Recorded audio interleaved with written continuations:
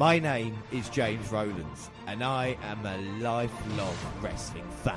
In 2015, I started a podcast with my friend, Dan White, reviewing the WWE Network and seeing if it's worth the $9.99 a month. It was.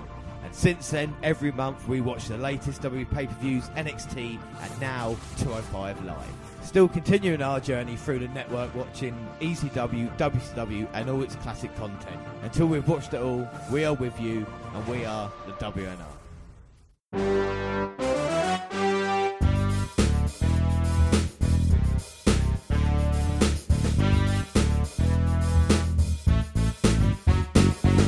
Yes, hello, I am James Rowlands, and as always, I'm joined by... Dan White. And it is 111 today, or 111. And this is the WWE Network review for July. Dan, how's things? Grand. Yes, you're doing well now, aren't you? I mean, the last time we checked up on you, we did the Dan update, the Dan debate. Things weren't going great, but things have picked up recently, haven't they? Yeah, you know, I've started a new job with a new firm. Things are going well with that. And, yes, I just need some sex and it'll be great. Well, I can't promise anything yet. Done the podcast, mate, alright? But first off, let's start off with a 205 Live catch-up. And the first episode we're going to watch is episode 30, which is the 20th of June, 2017. And how did we start off, Dan? Well, we started off backstage with Akira Tozawa and Rich Swann. With Swann talking about his opportunity against Cruiserweight champion Neville in tonight's main event. Titus O'Neil shows up and wants to recruit Swann to be part of the Titus, with the stipulation that he has to fix his hair so he doesn't look like The Weeknd.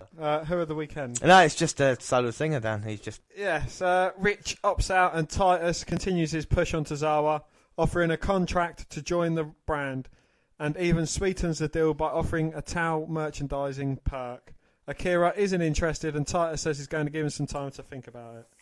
So yeah, we move on to our first match, and it's been so long since we've seen him in singles action. I think we're going to just enjoy from the start here. It is Jack Gallagher versus Tony Nese, but a little bit of setup for this, Dan.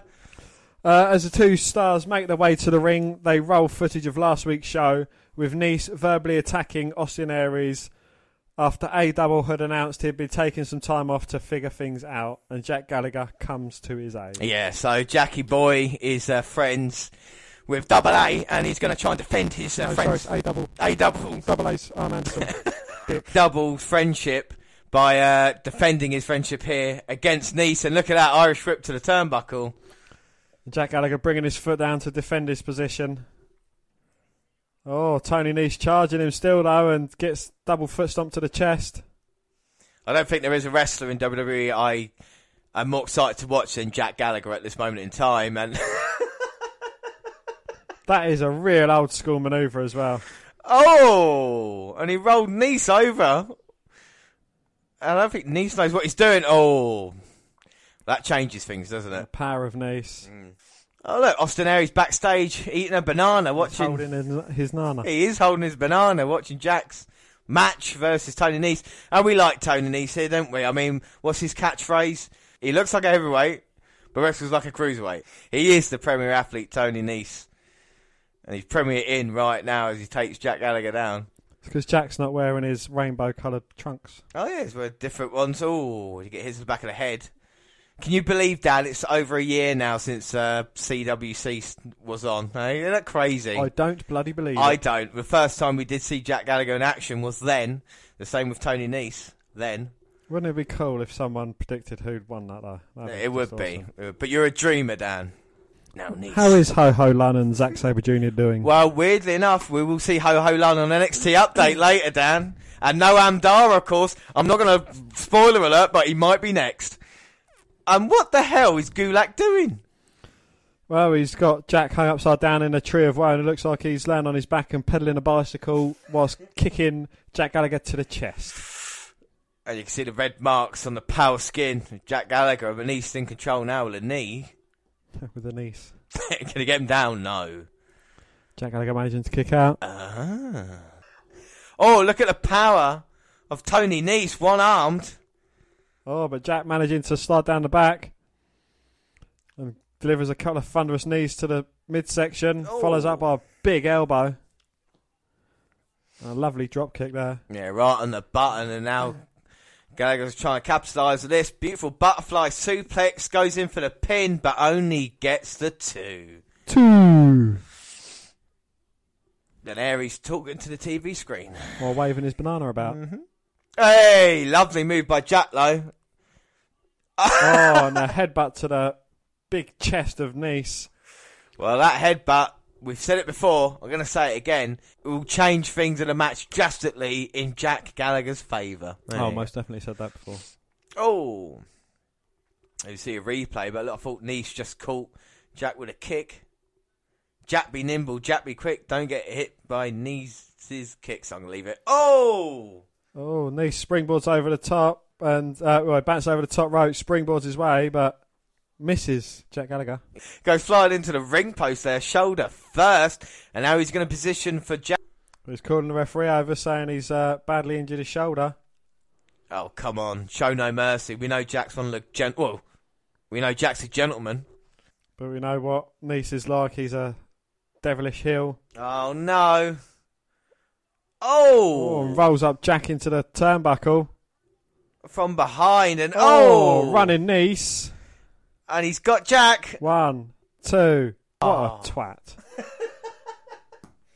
Tony Nice beats Jack Gallagher, and I don't think the shoulder was really hurt. Dan, what did you think of the match? I thought it was quite a good match, actually, between the two. Very fast-paced. Nice starting to show his heelish ways, and I think he's quite a good wrestler. Yeah, no, I am a big fan of Tony Nice, and I will watch Tony Nice versus Jack Gallagher all day long as well, because I think it's quite a good matchup. They're both different, but still fall into the cruiserweight range, which makes this show so good. And backstage, we see Dan. Backstage, who's there? Noam Dar. Yeah, once again with his girlfriend, Alicia Fox.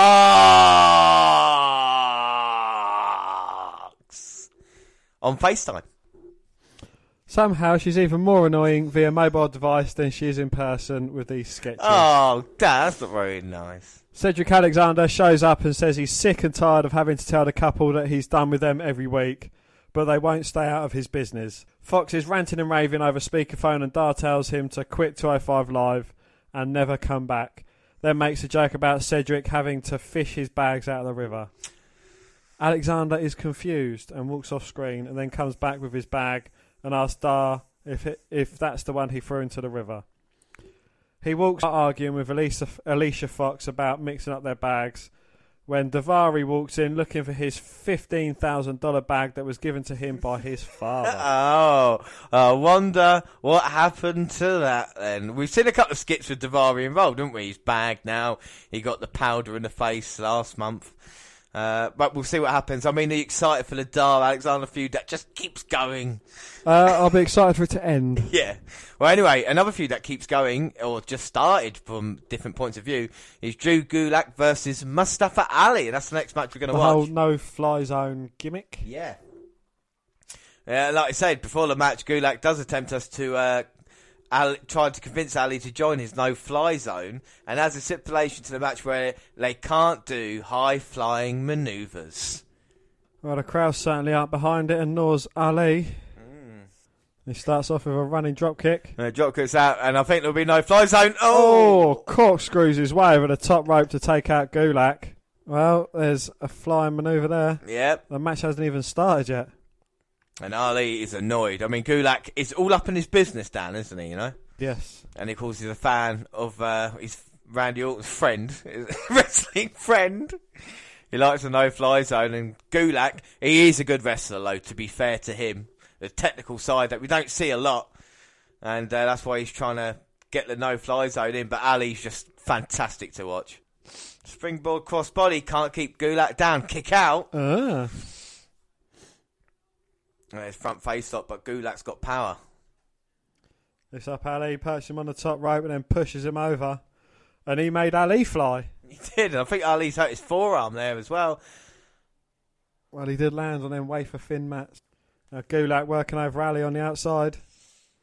Gives him a couple of stiff forearms and then throws him back into the ring. I think Gulak's smirking, Dan. No, he's just got a grin on his face. Actually looks like a miserable cunt. He does now. I think he was smirking on the outside of the ring, and because inside the ring's a no smirking zone. So I think he was alright.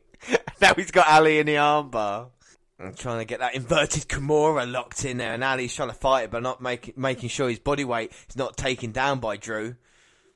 Slamming Ali to the mat, going for the cover, but only getting a 2 count. 2! But he's working on the arm, he's keeping hold of it, and now he's smirking in the ring. He's just got a grin on his face. He's working that arm over. Gulak with a huge slam now, but Ali's shoulders not all the way down. Now they are, but only a 2. 2. Gulak's been in full control since he caught Ali off guard early on in this match. Look at that beautiful cravat he's got there now. And Ali's arm's choking himself. He's got his hand over his mouth. Close side, then a back elbow. Irish whip attempt. But Ali jumps over the oncoming Gulak. Oh, hits him with a picture-perfect dropkick. Is Ali going to start going flying again? He's just got to try and get some feeling back in that arm as well, hasn't he? As Gulak gets up in the corner. And now Ali's going to look for his rolling net breaker. Oh! Beautiful move. Dives in through the second rope. Nice front roll and then hits him with the neck breaker. Is Ali looking to finish it here? Gulak catches Ali's legs as he tries probably a drop kick. Oh, but Ali's got him in a cradle and gets a 3. That was a very shock victory for Ali. Well, he beat him on the ground. He beat him wrestling as opposed to high flying. I think Ali's say that to him now. Dan, what do you think of the match? I thought it was quite a good match, it was over before it got dull, if you know what I mean. Yeah, I think it's right. And I think the feud is going to be good as it continues on as well, because we've got the basis of Ali being a high flyer, Gulak trying to stop him, and this is not over. This is not over. It is only just begun. But up next, Dan. Jack Gallagher's walking backstage, upset after losing to Tony Nese earlier in the night. Austin Aries approaches him eating a banana and talks about how he tried to go down the same road and do the right thing, but neither of them have had a lot of success taking the gentleman's way lately. He suggests they both be a little more like TJP and Neville, but Jack isn't very excited about the idea. Aries suggests they form a partnership, and although he's not quite sure, Gallagher shakes his hand. So, do you think this is the start of the Austin Aries heel turn then? Back on Jack? Yeah, I mean, Jack's I can't see him being a heel in that way. Very babyface like. Aries getting annoyed, yeah. I would love to see a Gallagher versus Aries match, but I just got a feeling they might be a tag team, but I don't know. There might be trouble in paradise. Anyway, talking about trouble in paradise. Talking about that, TJP confronts Neville backstage about what happened between them and their match last week on 205. Neville says he wasn't trying to get in his head and it was nothing personal, as he'll do what it takes to retain the Cruiserweight Championship. Perkins seems to buy his excuse and wishes him good luck in the main event. Which is coming up now, and that is Neville versus Rich Swann. Yeah, and we see Akira Tozawa standing ringside for this match. They start off and Swann and Neville going at it straight right in the... As soon as the bell rings, exchanging right hands, and now Swann trying to chase Neville. Neville back in the ring first to continue his onslaught. Neville just stamps on the back of his head, gets him down in a side headlock. And we've seen what Neville can do in the past 6 months as he's been the dominant champion, isn't he? He slows things down, makes the opponent work to get back into the match, expend all the energy as well. Neville is not there to please the fans now with him in high-flying moves. He's taking a leaf out of Drew Gulak, hasn't he? No fly zone. But Swann responds with the dropkick, sending Neville to the outside. And Tozawa, I like that. Titus Neville's got him roped off as well, like a VIP area. What do you think of the Titus brand? I don't know. I think it's a bit silly a manager being twice the size of his do you know what I mean? His men. But I liked what he did last week when he was face to face with Neville and he said, like, Tozawa is coming for you. If he can do that and be serious, I suppose it's a thing that's different, isn't it? Let me put it this way. Would you rather see him on Raw or SmackDown wrestling? Yeah, no. Or would you rather see him on 205 Live managing? No, I would definitely like to see him managing rather than wrestling. And where's Darren Young anyway? Did he get fired without anybody telling us? I mean, great main event here on 205. Neville and Swann. Turn it up again now. Oh, Swann doing some flips in the ring and nice head scissors takedown there. Follows it up with a lovely drop kick to Neville, who's rolling out of the ring to try and catch his breath. You got to remember, Rich Swann is a former Cruiserweight champion himself. He is the man who lost the title to Neville to start off this the King of the Cruiserweights reign. But the upset could be in the bag, I don't know. But I can feel the level of excitement here at the moment. It is intense as Neville's trying to suplex Rich Swann. Swann managing to push Neville off the top, but gets caught with a big back elbow. Oh, but plants him with a step-up enziguri and knocks Neville off the top. But he somehow lands on his feet, looking a bit dazed and confused. Swann comes flying over the top rope and takes him out. And now Neville's got Swann. I think destination stairs. Well, he's going to go for the count-out victory now. He's going to continue his pursuit and beat up Swann in front of Tozawa. Oh! He turns him inside out by throwing him against the barricade. Now he's gloating to the crowd. Well, Rich Swann doesn't look to be on the Neville level here. Rich Swann fighting back out of it, though. And now both men to the outside again. Oh, face first onto the announce table, though. Well, midsection first onto the announce table. And Swann looks in a lot of trouble. And Tozawa's got the best seat in the house to watch all this punishment. And Neville throwing Swann in. And this is going to be the downfall of Neville, taking his time by sneering and smirking at the crowd. He's not having a cigarette, James. He's just grinning. Well, he's on the top rope, scouting Rich Swann. Here comes Neville. Oh, but Swann ducks down to the mat, tries to get away. Was he blocking or was he just seriously injured? Indeed, and he delivers a striking super kick straight to the jaw of Neville. Sends him stumbling backwards. Straight down to the mat. The instant replay of Swann's expression. It looks like Patrick Moore. But Neville's back up quicker than Swann. But I don't think Neville knows where he is, does he? Oh, gets caught with the right hand by Swann. And then the chop. Then another right hand. Oh, ducks a clothesline attempt from Neville. Going for the kicks. Takes out Neville's legs and then quick kick straight to the head. Was that a rich kick? It looked like he knocked him out. Oh, but Neville managing to kick out. Swann can't believe it. Neville, just by the smallest of margins, still in this match. Oh, but Swann coming back and turning Neville inside out with a clothesline. Swann's getting fired up, spinning heel kick to the midsection. Oh, I'm not sure what that is, but it might have beaten Neville. I don't know, inverted fisherman's or something like that, it looked like. Something like that. Something like that. Can't keep Neville down though, the Geordie. Drags him to the corner. Is he going to try and finish off Neville? Well, the Phoenix Splash finishes them all down. And Rich Swann now looking up. Grabs hold of Swann's right leg, but gets fought off. And now Swann's managed to go to the top. Here we go. Oh! Neville manages to roll inward and avoid getting hit. Oh, no. Rings of Saturn locked in. Here we go. It's only a matter of time before Swann taps out. Middle of the ring. Nowhere to go. He's holding on for as long as he can.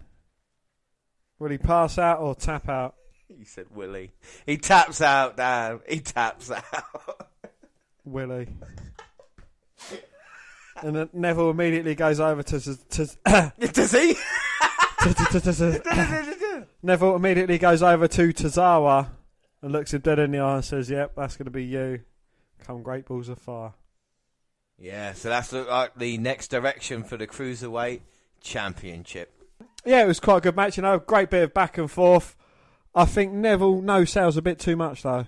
He's very quick at recovery. I know he's supposed to be the king of cruiserweights, but it does make his opponents look very weak if he's, getting hit by a big kick or, a big close and he's up quicker than his opponent. Yeah, no, I completely agree with you. So he's got to be careful with that. And I think the undefeated streak is going to come to an end soon. Who does that, we don't know, But it'll be interesting to see. Maybe Tozawa, maybe not. But I think it was a good episode 205 Live as we move on to the next one, episode 31, which was June 27th. And how did it start, Dan? We start off with a flashback of Titus Worldwide's announcement of Tozawa versus Neville for Great Balls of Fire. Yeah, so a huge match made. And what do you think of Tozawa's chances versus Neville at Great Balls, Dan? I think he's probably going to be Neville's hardest opponent to date. Yeah. You don't want to give too much away, do you, because your predictions? I know why you're doing it. So anyway, up next we see Corey Graves and Vic Joseph, they're twins of course, inform us we're getting a Neville address.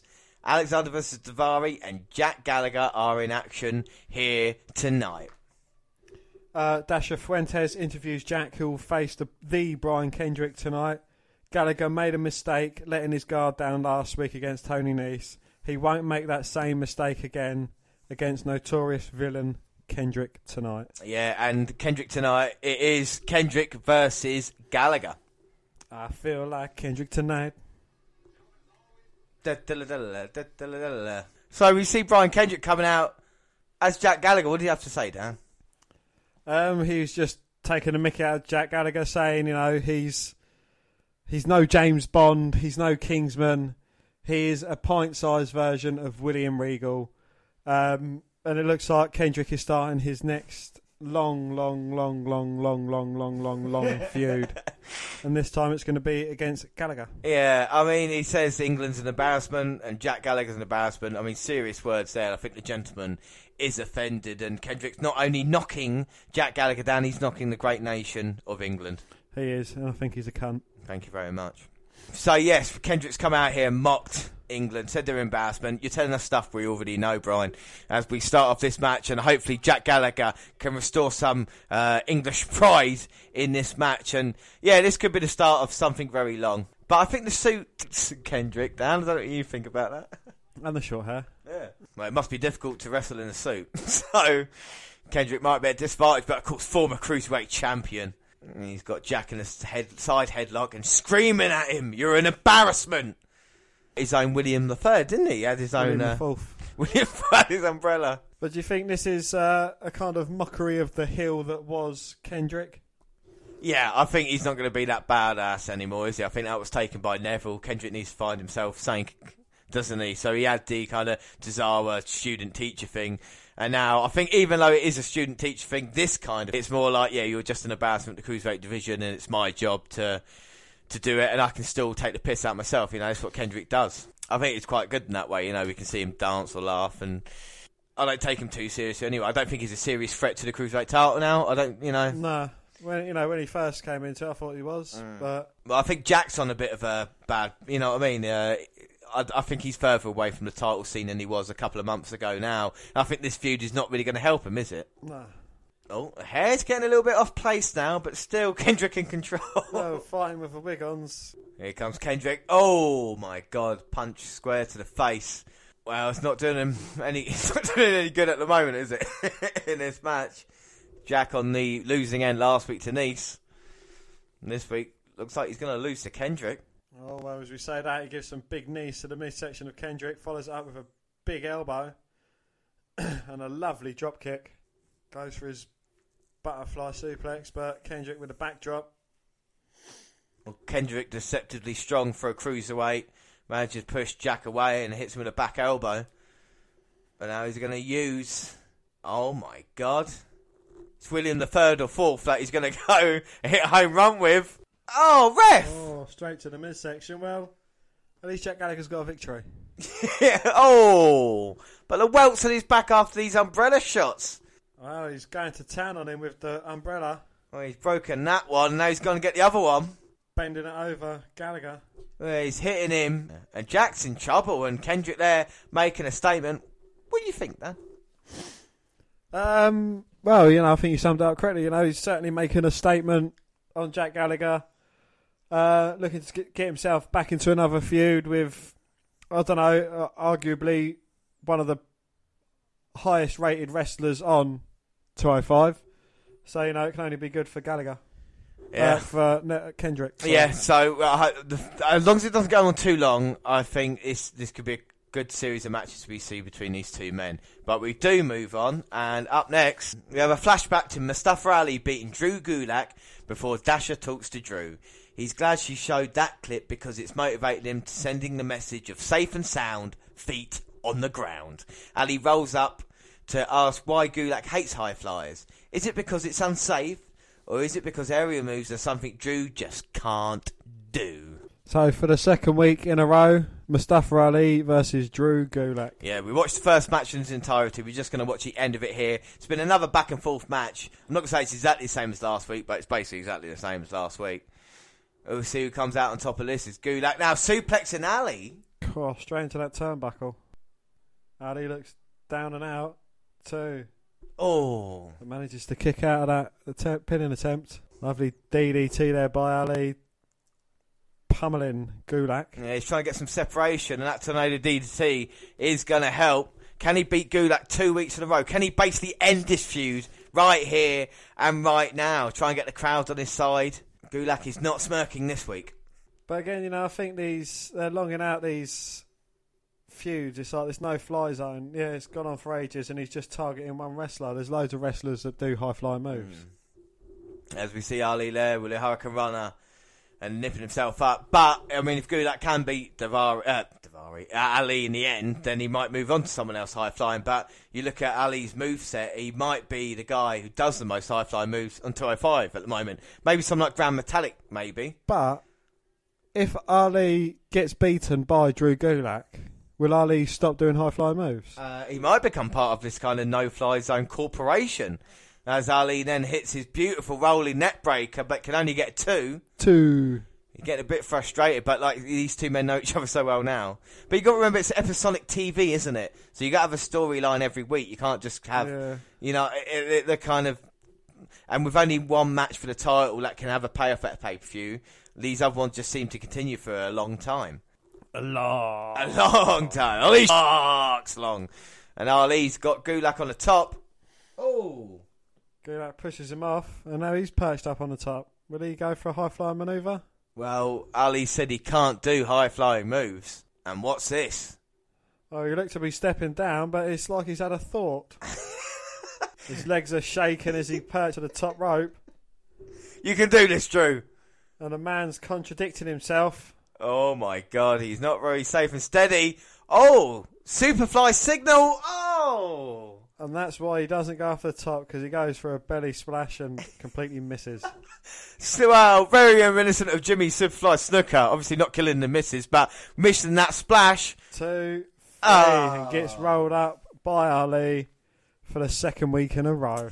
So Gulak tried to play Ali's rules and got beaten, and that makes Gulak look like a complete fucking idiot, Dan. Don't you think? Indeed, yes. A contradictive idiot as well. What do you think of the match? Terrible. But again, it was part of their feud. Yeah. It was entertaining, don't get me wrong. But, eh. Well, it's fair to say a bad match on 205 is like a good match on Raw. Yeah, it is indeed. After this match in the locker room, we see... No, I'm done. Yeah, and he's trying to apologise to Daivari for throwing his 15k luggage in the water, and he's trying to blame Cedric for it. Daivari says it is peasant money, and Dari's relieved he doesn't have to pay him back because he's broke.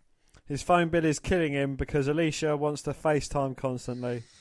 She calls and Daivari takes the phone and throws it against the wall, telling Noam he still owes him. Well, up next, we see Daivari, and he defeated... Well, yeah, fuck it. Daivari defeated Cedric Alexander via pinfall following a hammerlock lariat.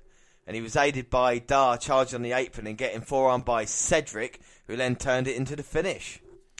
Dar climbs into the ring to beat down Alexander after the bell and then demands a microphone. He sends a message to Alicia, who he'd love to be on FaceTime with right now. The Cedric Alexander chapter is over and they can move on and focus on their love. Yo, Alicia, we did it! Yeah.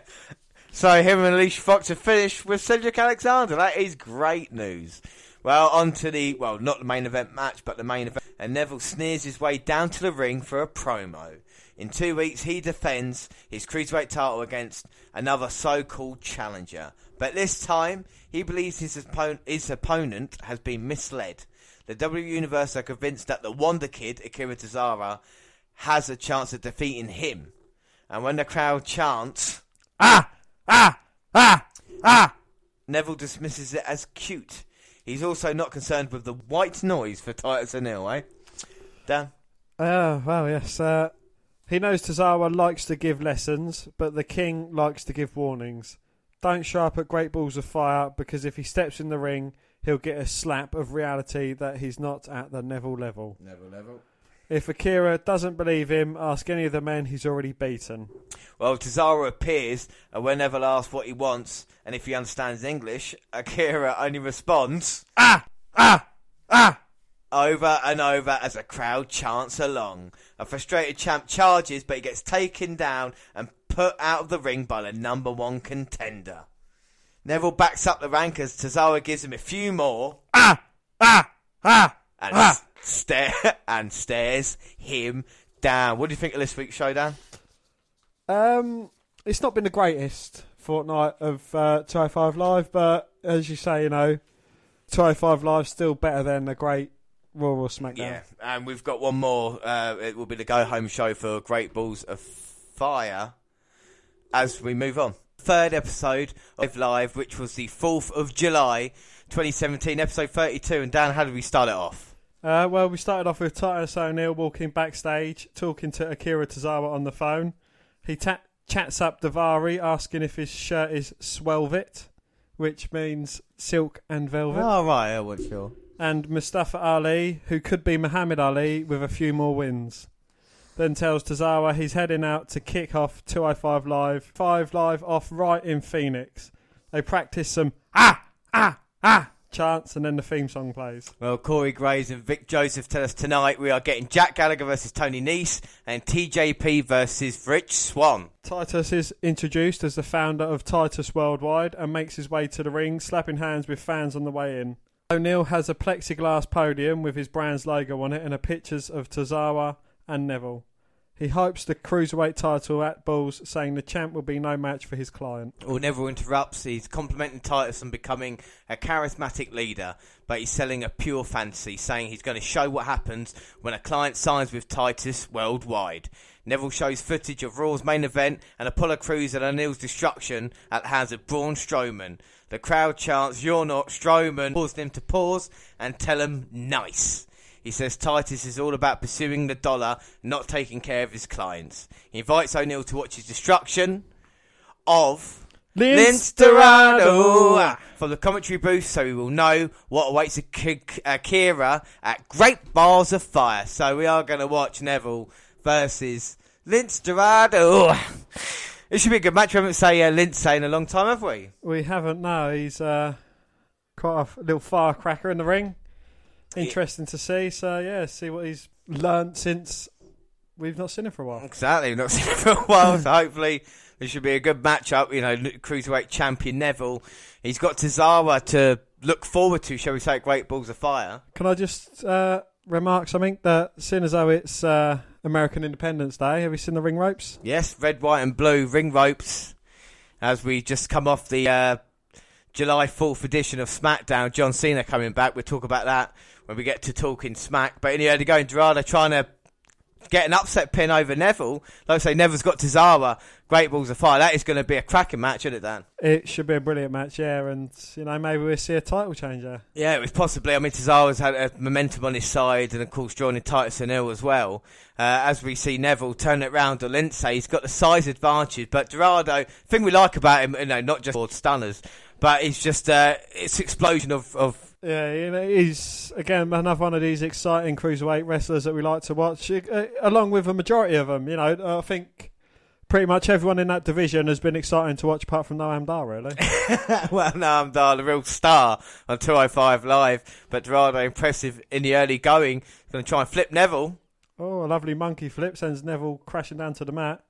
As we see Titus O'Neil on commentary with Corey Graves and the pimp Vic Joseph by the looks of it. I mean, he's certainly got a character about him, but we're not going to concentrate on him, concentrate on the match. Oh my God, look at Neville, Dirty Hill pulling on the mask. Oh yeah, but he tries eliminating Dorado from the Rumble, but Dorado manages to catch his legs under Neville's arms and flip him over. Oh, he's trying to go for the big kick. I don't know if Neville dodged that. And a huge hurricane run of Dorado or Neville to the outside. Onto those mats on the outside there. Onto those wafer-thin mats, and they're mere millimetres thick with pure concrete underneath. Neville trying to send a message to Titus O'Neil with Dorado, but Dorado fighting it at the moment.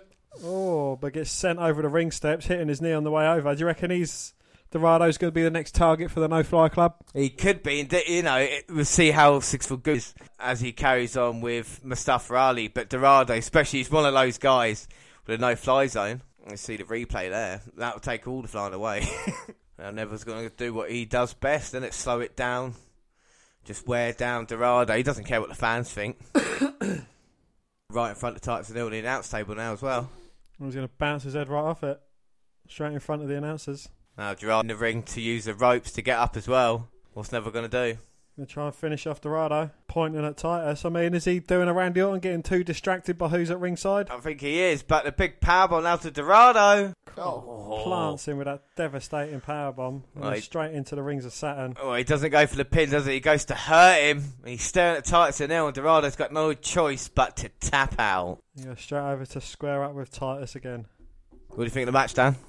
It was over quite quickly. I think, Neville's successfully sent out a message to Tozawa via Titus O'Neil. So, I think it's getting across as a good bit of rivalry going on there. And I think with Tozawa's lack of English skills, shall we say, he's getting helped a lot by O'Neil being in his corner because he is a brilliant talker. I'm looking forward to Tozawa and Neville, a great balls of fire. But big credit to Dorado, at least he's featured on 205 Live, and he wasn't completely destroyed, was he? He did put up a little bit of a fight in that one.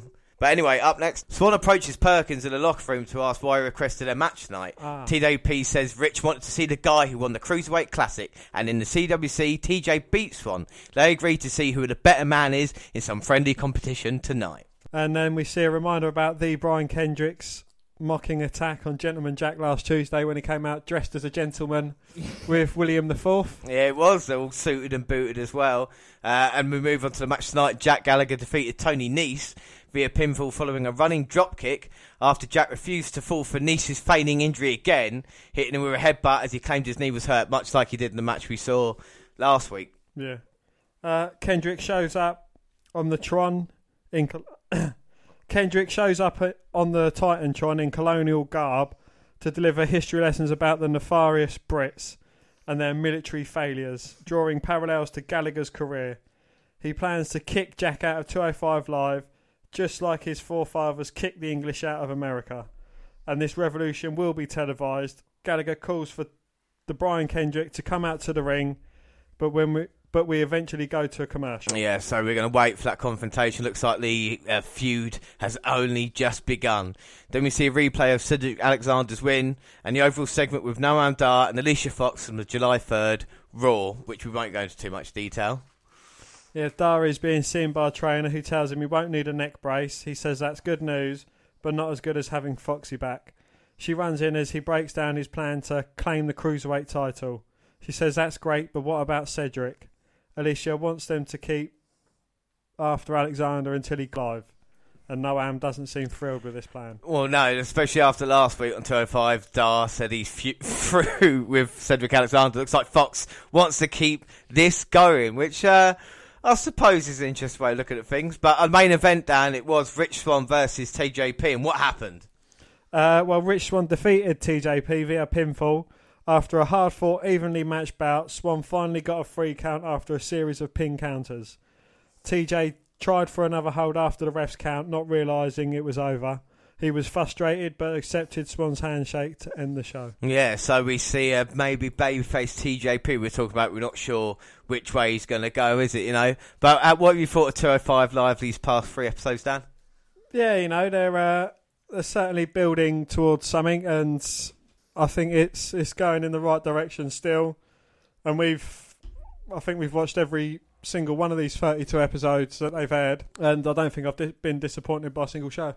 No, so it's not been I think the best recent weeks, but it has become more into a form show, hasn't it, rather than anything else. So that was 205 Live. Now we move on to the latest network content, and the WWE Network will be adding 2 new collections to their streaming service. This Monday, July 10th, WWE has released a preview video on their YouTube channel revealing the new collections. And what are they, Dan?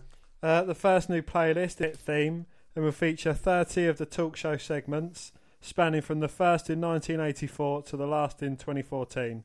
The other collection is titled Razor Ramon, Oozing Machismo, which will feature matches as well. Yeah, I think it's only a good thing, They said there's over 30 collections now, and what I feel, like on the DVDs you get of like a superstar profile, superstar documentary in his matches. I think they do this on the collections, and I think it makes sense, especially Razor Ramon and Piper. Them two definitely deserve it, don't they? Yeah, definitely, and I'm sure, with the network, DVD sales are dwindling, so they've got to kind of make it worthwhile getting the network and keeping subscription to it. Without a doubt. And speaking of that, we have new programmes added to the vault. It's old school from 1977. Well, we'll go back and watch that one day. The special show at Madison Square Garden.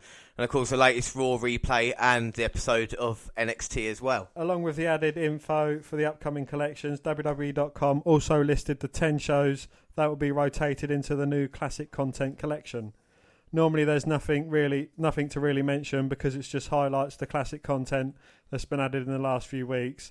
But this time it's confirmed the impending upload of the WWE CW episodes. To be precise, we now know for sure that the show will be added all the way up to 2009. Yeah, so something that I asked for the network to do, and I'm not saying you'll listen to me, but we are finally going to have some of that ECW show, which means people like John Morrison, The Miz, CM Punk, and it would be good because we've got Halloween coming up. Maybe we can see if the zombie's still on it or not. To be clear, though, this is merely the latest episode advertised in their 10-show collection, which has 4 slots taken up by the old school events. Shows could easily be added beyond that date, and considering ECW on Sci-Fi was cancelled less than 12, it seems a pointless place to stop, And despite this confirmation of the show being uploaded on July 10th, we'll be sure to update you on the entire run will appear, or if it will stop, on episode 143. And table for 3, it's ladies' night as 3 former Divas champions, Eva Torres, Maurice and Kelly Kelly, reunite to discuss their careers as Divas, as well as lives after the WWE. Yeah. They share hilarious in and out of ring moments and their controversial thoughts about the retiring of the Divas title. Yeah, the controversial thoughts. They didn't think it should have been retired. Oh my God, they're going to be in trouble for that. I quite liked Kelly Kelly, actually. You like Kelly Kelly? Yeah, she was an exhibition. I know, I wondered why you'd like her. So we move on to Talking Smack, which was after the last episode 2 of 5 we just saw. And Renee Young and Daniel Bryan are again the hosts for WWE Talking Smack. They start by wishing everybody a happy Independence Day before jumping to the events of SmackDown Live. The general manager was tired of James Ellsworth interfering with the women's division, so he decided to let Carmella keep her Money in the Bank briefcase. However, he felt he had to discipline Ellsworth. By suspending him for 30 days and fining him 10 grand. Is it 10 fucking hell? So there we go. Do you think that's an adequate fine for him getting involved? Yeah, and he said if he returns within the 30 days or anything happens, he shows his face in and around the ring, that Carmella will lose her women's Money in the Bank briefcase. Oh. So she best hope she cashes it in soon, so then she's got nothing to lose. Yeah, exactly. Yeah, then Ellsworth can't cost her anything. But our first guest is Naomi, and they start by admiring the glowing championship that Naomi is carrying. So, as we haven't talked about it yet, but... No, we discussed it in the car on the We way discussed it, it doesn't really count. I think I got it on a news item, but yes, Naomi's got a new championship down, hasn't she? Yeah, I think it looks very good, when she comes out, because it's quite dark and she's just glowing, and now the title's glowing. I think that's a very fitting way to have it. You had John Cena and his spin about, and you've had different variations of the championship, so I think it's only fitting for the women's title to be able to get a little bit of a makeover itself as well. Yeah, but does that mean she's going to hold the title now for a little while because it is glowing, or will the next champion have a glowing championship? It remains to be seen. The women's champion believes Ellsworth punishment is appropriate. Oh, and she is glad that she can always count on Bryan to do his job. Young then reads the tweets that Lana sent out, which helped her to get the rematch on SmackDown. Naomi reveals she was more upset with herself because she gave Lana the room to talk. She believes Lana knows who the real champ is. She just had to show it, and I think she certainly showed it by beating her within 10 seconds. She beat her in 10 seconds, and last week she beat her, but she had her shoulder up, didn't she? So that's why she had the Indeed, yes. Which is an appropriate thing if someone's got the shoulder up, haven't they? Then, Well, Randy Orton's had a rematch, and now he's got another rematch coming up in a Punjabi prison. I won't say Randy Orton, but anyway. In regards to the other women in the division, she knows she has to keep her guard up. She's just got a championship to glow, and she's not ready to give it up now. It glows so it feels more like it is her belt. And she also feels like she's more in charge of her division. Naomi knows her room, who will feel like they are better, Charlotte, than her, but she knows that this is not true. Yes, and if she had a choice of who she wants to fight at Battleground, it would be Charlotte. So you mentioned her. The last match she had against Charlotte was interrupted by the welcoming committee. She believes Charlotte is one of the best, so to be the best, you have to beat the best. Woo! But she knows Carmella is waiting for her. She does not know what is going on with Tamina tonight. Tamina a lot on her face, so the champ is confused by her actions. You know what happened? Dan, please tell Well, us. after the match, after the very brief match, Lana was sat in the corner, obviously injured from the match, and Tamina came down and just basically ushered Lana out of the ring and walked off with her. Oh, right. So they're probably doing the same thing they did with Nia Jax and Alexa Bliss, which they gave up on about 6 months ago then. Possibly, yeah. Yeah. Anyway, after night, I'd love to see Charlotte versus Naomi at a pay-per-view. If only you were general manager, Daniel Bryan. Indeed, yeah. Anyway, he also says he was a little demoralised because the Usos heard his rap lyrics and they decided they did not want him in the rap battle. He even dropped his raps for the WWE Universe. Even though the Usos did not let him be involved, he still loved the rap battle. He cannot wait to see the tag team match at Battleground. Do you want to tell me more about the rap battle, Dan? Well, it wasn't the greatest of rap battles, in terms of talent, but I think one of the Usos did drop a little bit of a bombshell on Xavier Woods and Paige incident, which was then quickly removed as fast as the N-word from the Miz TV segment. Yes, we'll get on to that because Booker T has made some comments, which, it's an open goal for us. Anyway, back to talking smack. And our second group was Maria and Mike Kanellis. So I think they're a pair of cunts. Okay. You take this one away. The GM tells Maria that the power of their love cut the cameras off in the building. She tells him that it was not their love that did it. Instead, it was some poor soul, and she feels sorry for him. Mike adds that this is embarrassing. So they were given a segment, and the lights cut off. They're blaming someone backstage. Could it be someone who did that? Will that lead to a next feud? Do we know? Do we care? Anyway, after a look at the moment the couple debuted, Young asks them what exactly the power of love is. Maria tells her that she is looking at it. The power of love is within them. They want to show everyone that they have found love. Brian asks... If you're sitting at home listening, every time James says the word love. Well, Brian asks Mike why he loves her and he took her last name. Mike tells him that Maria is a powerful woman who brought him love. The least he could do is take her last name for love. Because, backwards time, if he took his wife's name, fair play, do you know what I mean? You would, wouldn't you? I mean, if you married Charlotte, you're really going to use, white. You'd be Dan Flair walking around. Yeah. Like, I would. Anyway, Maria tells Young that the reason they are back is to prove that love changes everything. Sorry. I'd actually be Dan Orton. You'd be Dan Orton. That would work. Anyway. James Roode. Love. Yeah, love. Why does no, anyway. Maria tells Young that the reason they're back is to prove that love conquers all. Mike believes the locker room is evil and needs the love. The returner is the next topic. He will have a match against Rusev at Battleground. Before they could finish discussing the match, AJ Styles interrupts. Before AJ moves on, I just want to talk about that. We were asking, what would John Cena's big announcement be? Free agent coming back to SmackDown? Would he be challenging, Jinder Mahal at SummerSlam? Maybe. Would it be a challenge to Roman Reigns? Would he be challenging Randy Orton at SummerSlam? Would it be anything like this? But no, Rusev came back, and now it's gone back to 2015, and they're having a feud for a flag match. I mean, come on, WWE, come on. But saying that, John Cena got a fucking good reception when he came back. I know he is an all-American wrestler, and it is Independence Day. Maybe the emotions got the better of him, but the fans did give Cena a really good welcome and a big cheer. And this is down to as well how many stars are left like John Cena in the WWE to come back and get a reaction like that, So at the moment it's working for him. It does work at Battleground, but AJ Styles has just joined the desk, and what does he believe, Dan?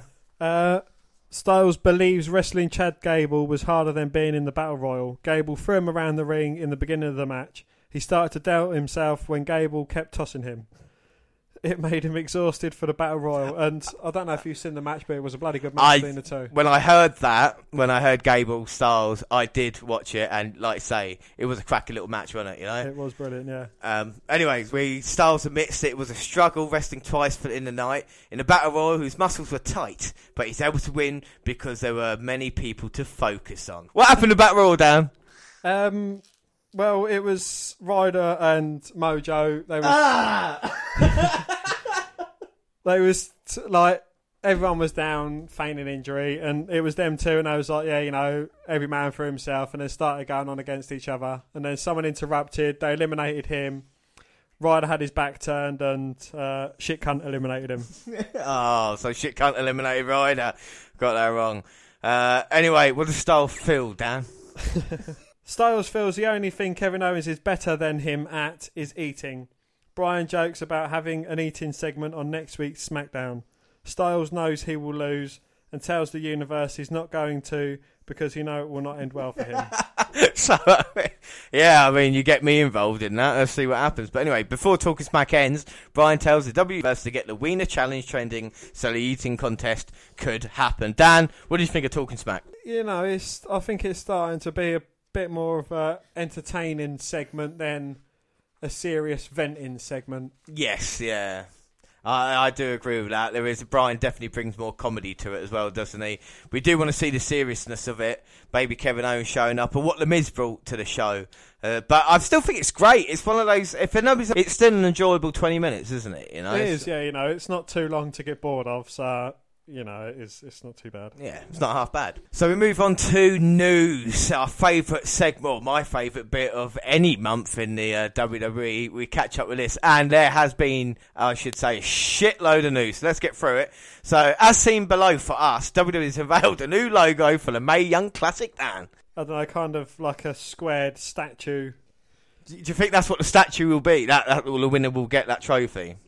Potentially, yeah. Yeah, anyway, WWE will be holding tapings for the Mae Young Classic on July 13th and 14th. So as we're recording this, it's only a couple of days away, and they're doing it at Winter Park, Florida. The company will be releasing episodes of the tournament on the section Video on Demand on the WWE Network starting on August 28th. So we're going to have a long wait until you actually see it. But here's an updated list of the names that have been confirmed for this tournament. Dan, over to you, 'cause you're fantastic with names. Kairi Sane, Bianca Belair, Piper Nevin, Dakota Kai, Tessa Blanchard, Abby Laith, Tainara Conti, Jazzy Gabbert, Kavita Devi, Tony Storm, Princess Shugay, Lacey Evans, Sarah Logan and Vanessa Bourne. So we will have more and more as the tournament is nearly there now. But it's something to look forward to, and of course we'll keep you up to date as we did with the CWC before and the UK tournament. We're going to have the latest episodes as soon as they're up there.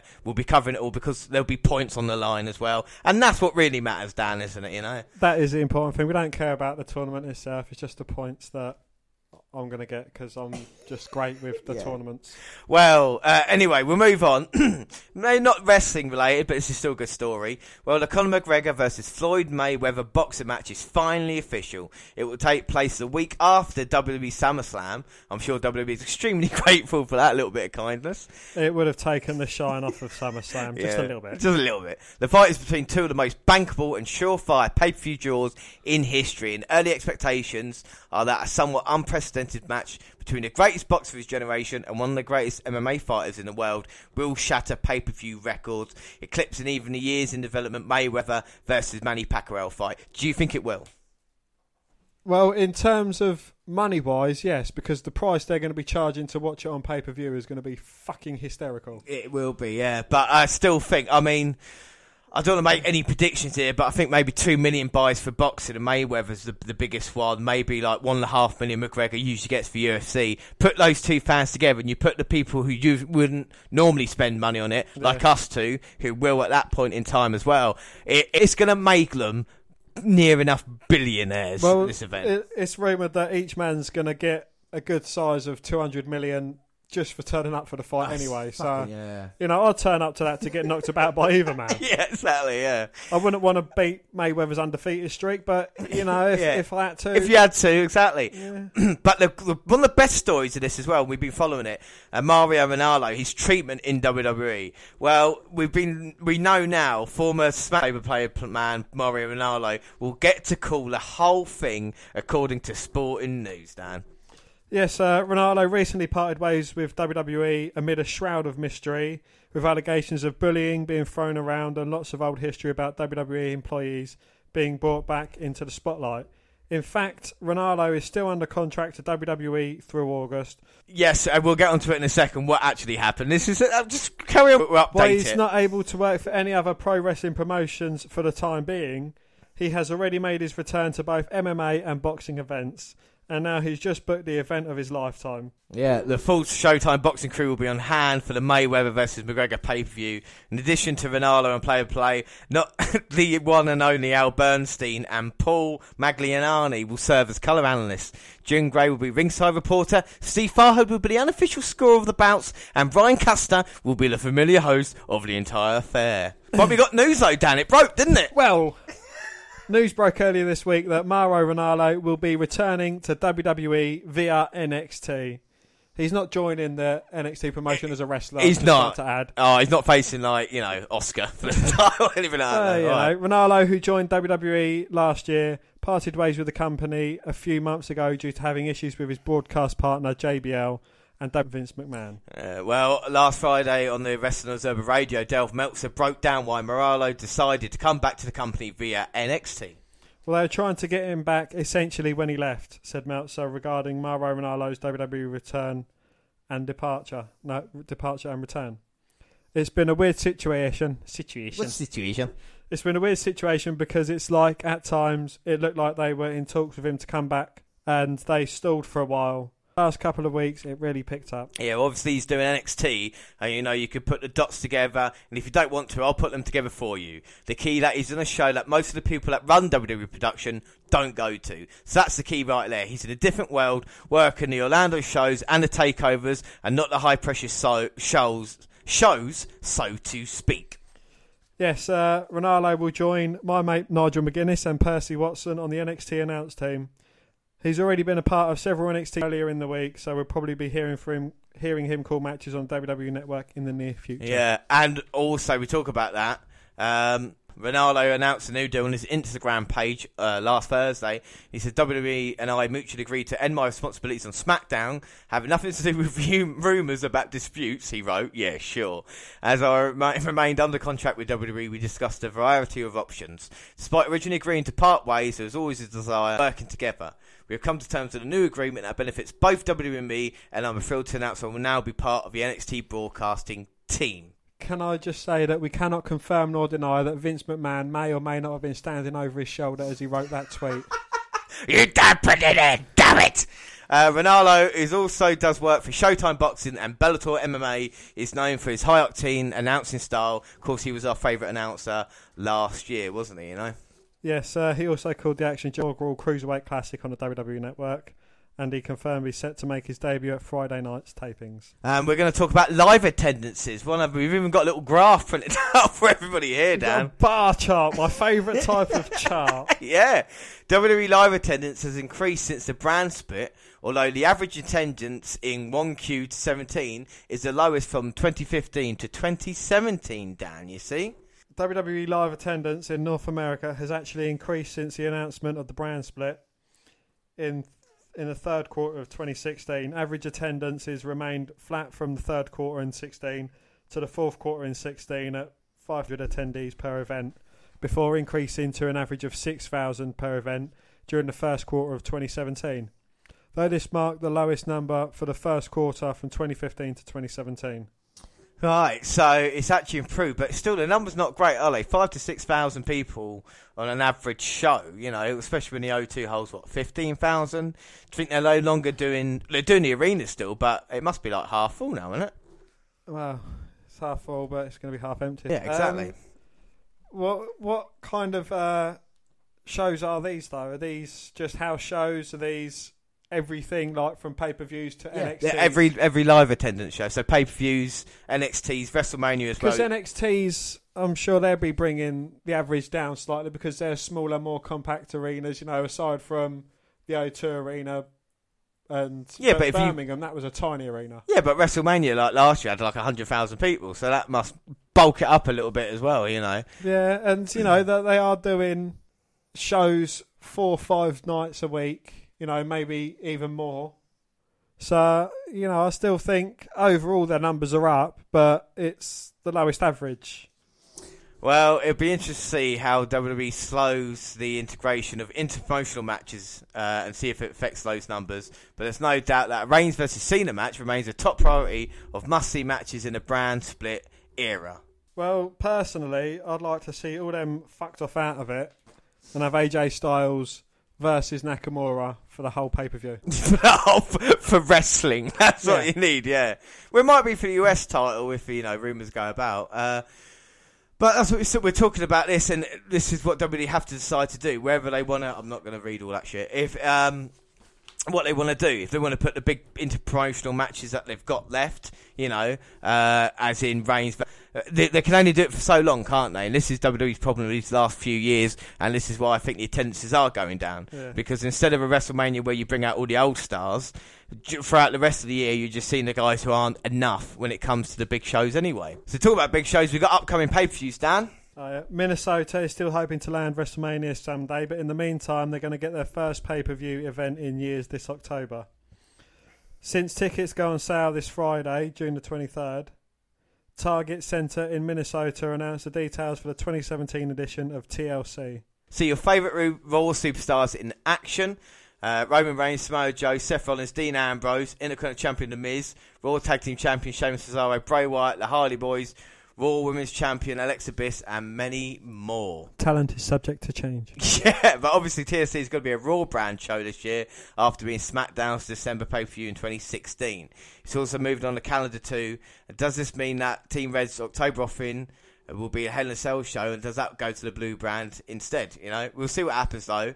Or is there a themed event that will remove the slack? Will we see something new in December? They've got to have another 2 pay-per-views in December, and obviously SmackDown needs one in October, but all Raws now are booked through.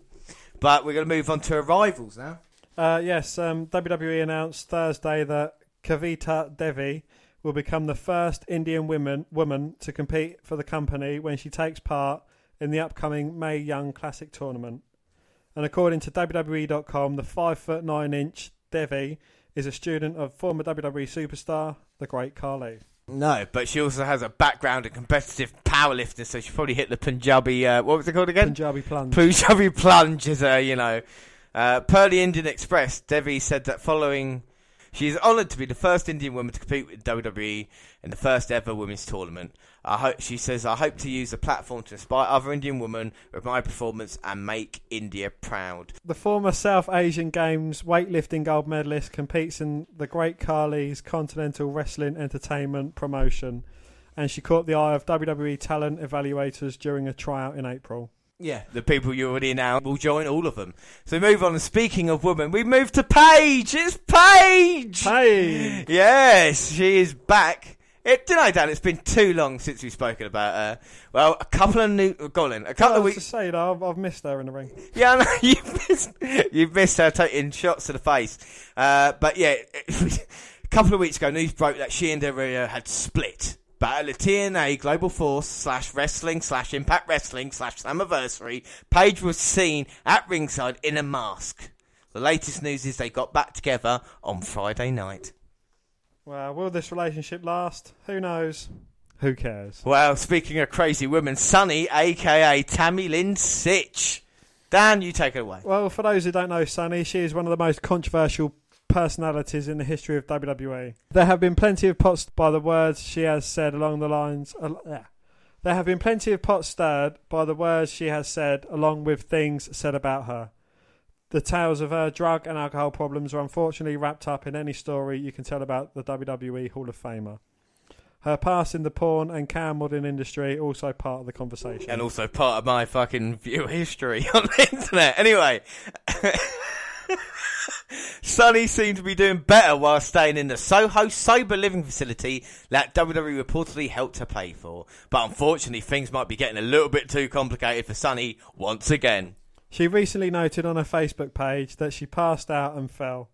Sonny says she was immediately taken to a Southside hospital in Bayshore, New York, where she's currently staying. This might be a serious situation, but we're hoping for the best. There are no real specifics on what happened, although Sonny says she was pretty rocked and not ready. Whatever that means. Regardless of the reason, she said in a Facebook post that the hospital staff hadn't let her take a shower yet.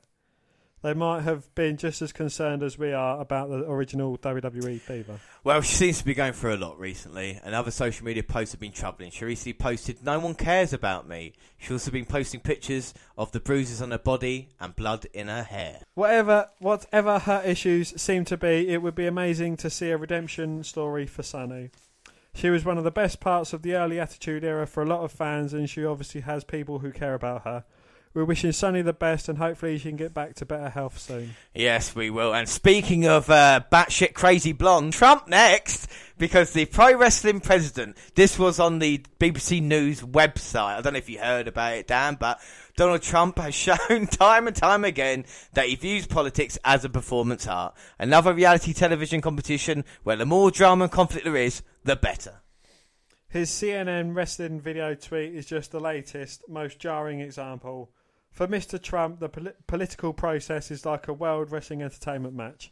During his campaign, he pulled back the curtain on the show and laughed along with supporters at the spectacle. He encouraged his crowd to cheer the hero, him, and berate the villains, everyone else. As president, nothing has changed. CNN has just been chosen as the latest #1 bad guy.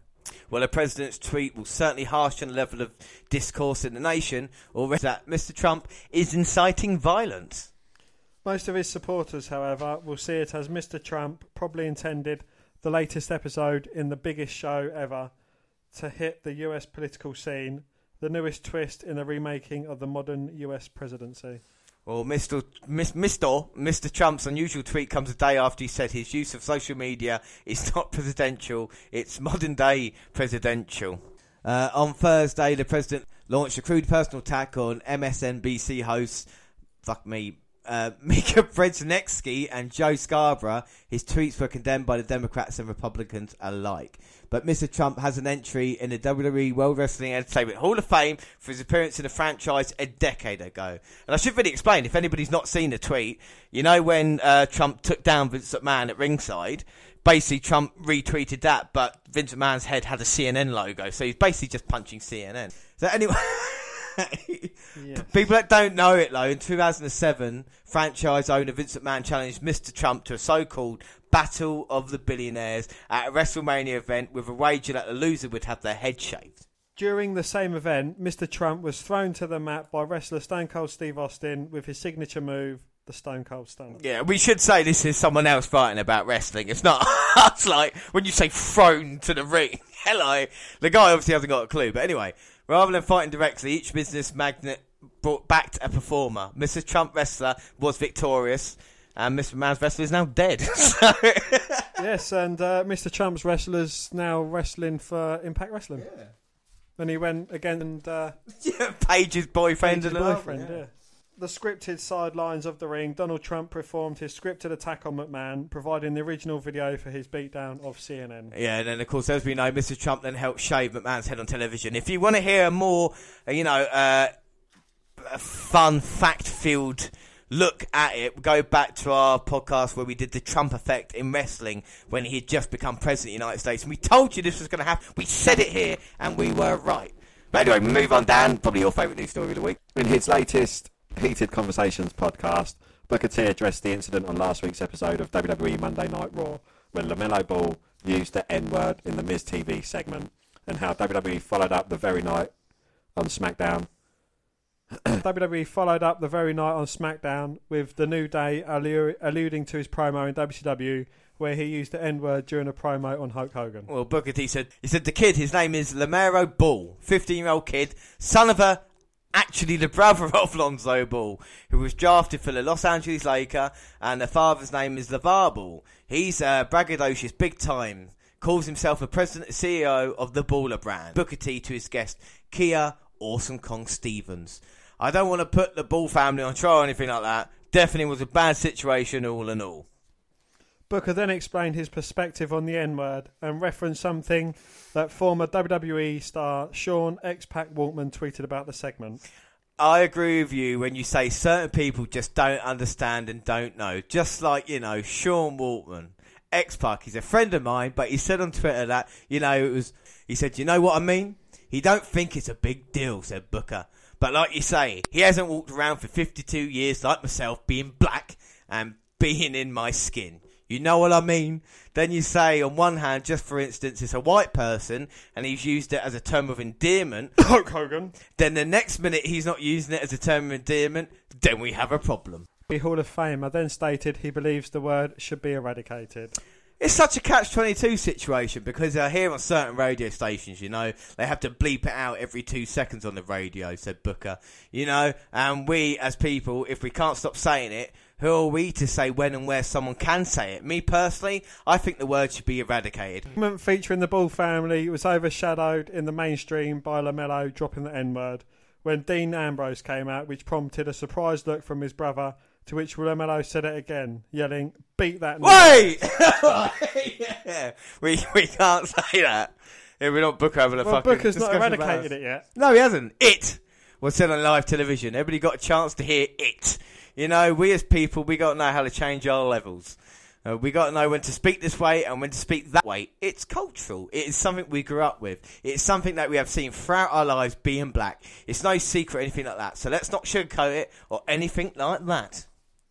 So it's okay for a black person to say the N-word, but it's not alright for a white person to say the N-word. Yes, and there'll be certain words that we can say that they can't. Anybody who's not seen Luke Cage on Netflix, fucking hell, watch that and come back. Anyway, Dan?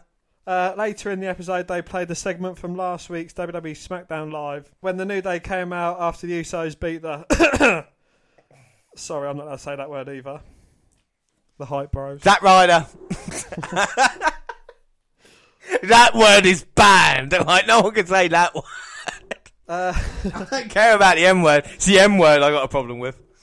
The M word. Yeah, anyway, after the match, Big E got on the mic and shouted, "At Battleground, we coming for you."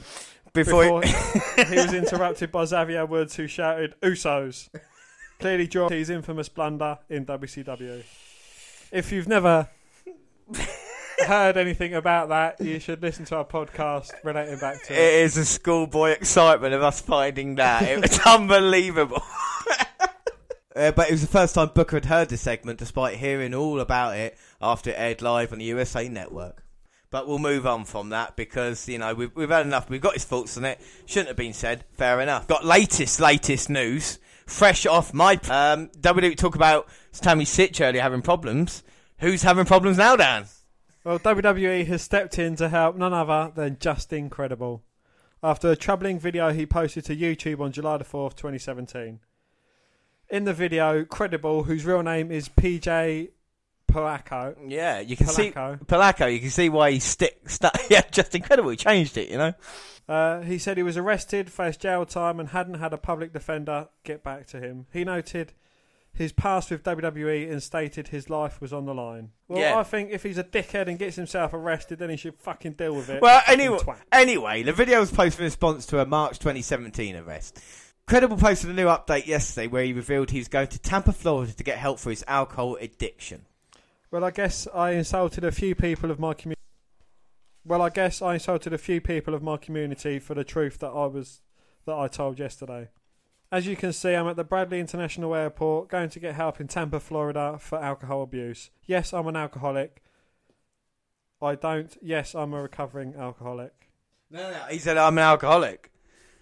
Yes, I'm a recovering addict. I don't do drugs, but alcohol is the worst drug in That's just incredible. He explained the aforementioned video got him heat, but he was going to keep posting them until his privileges to do so are revoked. It's just been revoked. Anyway. All right, I'm going to finish this anyway. But the post got me heat from many, many places, Credible said. So I'm posting another. I'm going to keep posting until these motherfuckers, until I get sick and tired of doing it, until I take my phone away. A lot of hypocrisy, a lot of bullshit. No one wants to help. The former ECW wrestler revealed WWE stepped in to get him help. No one wants to help me. There you go, WWE has. So if I keep posting videos about I don't have an alcohol problem. No. What about my drug problem? Oh, no, I don't have one of them either. Don't. Anyway, you have an anger issue. Maybe you should start posting videos about that. You fucking cunt! He says that he thanks Vince McMahon, Stephanie McMahon, Hunter Scott Hall, DDP, Jake Roberts. Thanks for helping me, and I'm just waiting for my Uber to get a room to get out of here tomorrow morning. And just want you to know that this bullshit, a lot of what you hear ain't right. Of course, Just Incredible worked for WWE from 1994 to 1997, and again from 2001 to 2003. He returned in June 2016 when the company resurrected ECW. 2006 when ECW was resurrected. Incredible in the independent scene, retiring and unretiring. So, Dan, we've got your thoughts on the Just Incredible thing, but it's nice WWE are helping out. But I've got a question. Sorry, go on. I'll just compare it to something like, you know, when you see these videos on Facebook of someone filming themselves doing something nice for a tramp or something like that. You know, they're just doing it for the public. Oh, aren't WWE nice helping that man out? They didn't give a flying fuck when they sacked him. They didn't give a flying fuck about him after he left the WWE.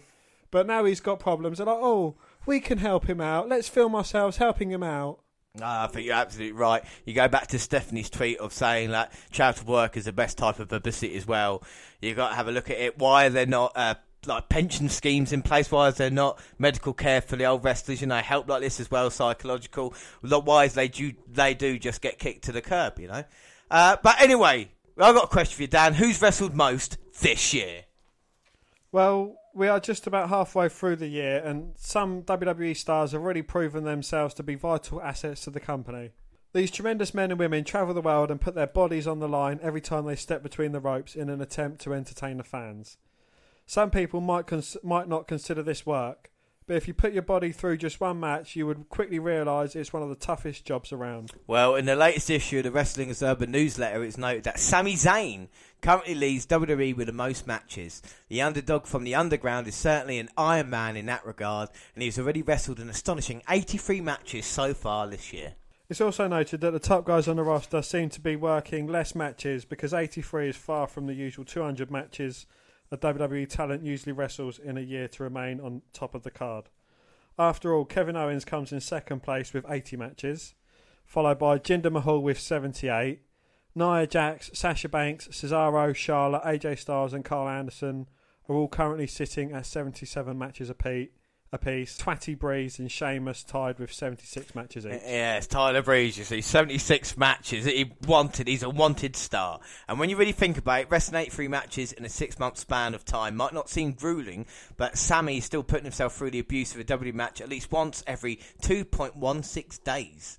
Sometimes he doesn't get that kind of break in between encounters either. It is an impressive statistic nevertheless, when considering all that goes in between being a WWE superstar on top of just in the ring. An employee or data leak. Latest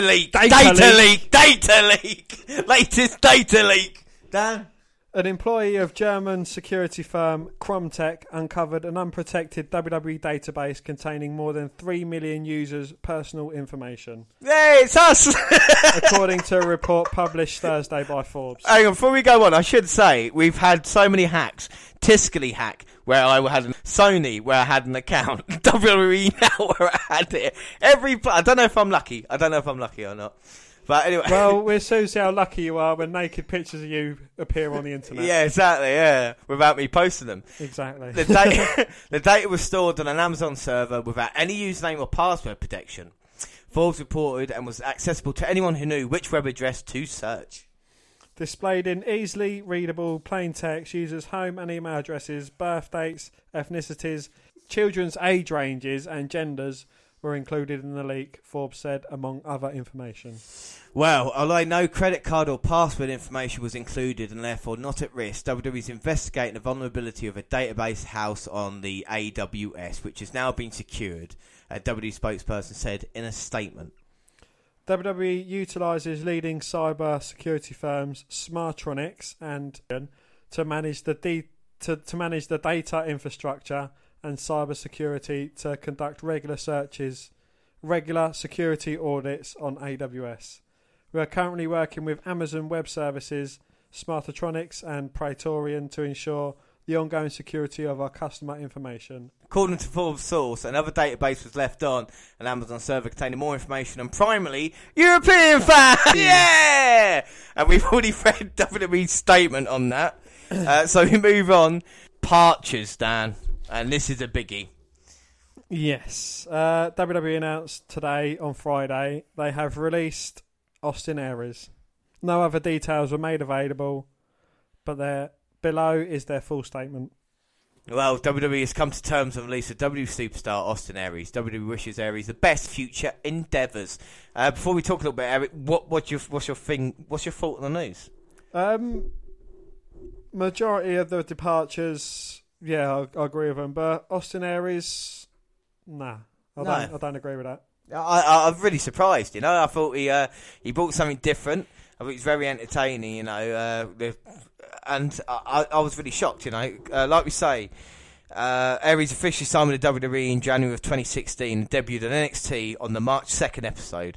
He suffered a large orbital socket injury at the hands of Shinsuke fucking Nakamura during an NXT live event last October, which put him out of action for nearly 5 months. He resurfaced on the main roster as a commentator for Cruiserweight matches before making his main roster debut as a Cruiserweight this past March, including his WrestleMania matches and his feud with Neville, which is all good, wasn't it, Oh, yeah, it was brilliant, yeah. If you were to head to WWE.com today... that's another news. But so we'll finish up on Eric. I should have made it. And like I say, maybe Neville... The latest news now is Aries did ask for his release because maybe he was annoyed that he didn't win the title off Neville, and they said we're going to keep you as a cruiserweight. I think Aries could have been used more rather than a cruiserweight as an actual star, don't you? Definitely, yeah. He's certainly got that star factor about him, and as you've seen from TNA where he was before, he done really well. Yeah, and I think we will see Austin Aries back in the GWF, I mean, there's a possibility now. Where else is he going to go? GFW, yeah, where else is he going to go? He might go Ring of Honor, he might, go to NJPW. Anywhere, the world is his oyster. He's certainly a hot asset. He is. You've there, like me, he's got a hot asset. So we move on, and if you were to head to WWE.com today for a time, who knows how long we'll leave it up, you would be greeted with a big news banner promoting a former rival promoter in pro wrestling, none other than former TNA president Dixie Carter. That leads to a story that features this bit explaining why she'll be on. I thought he was a man.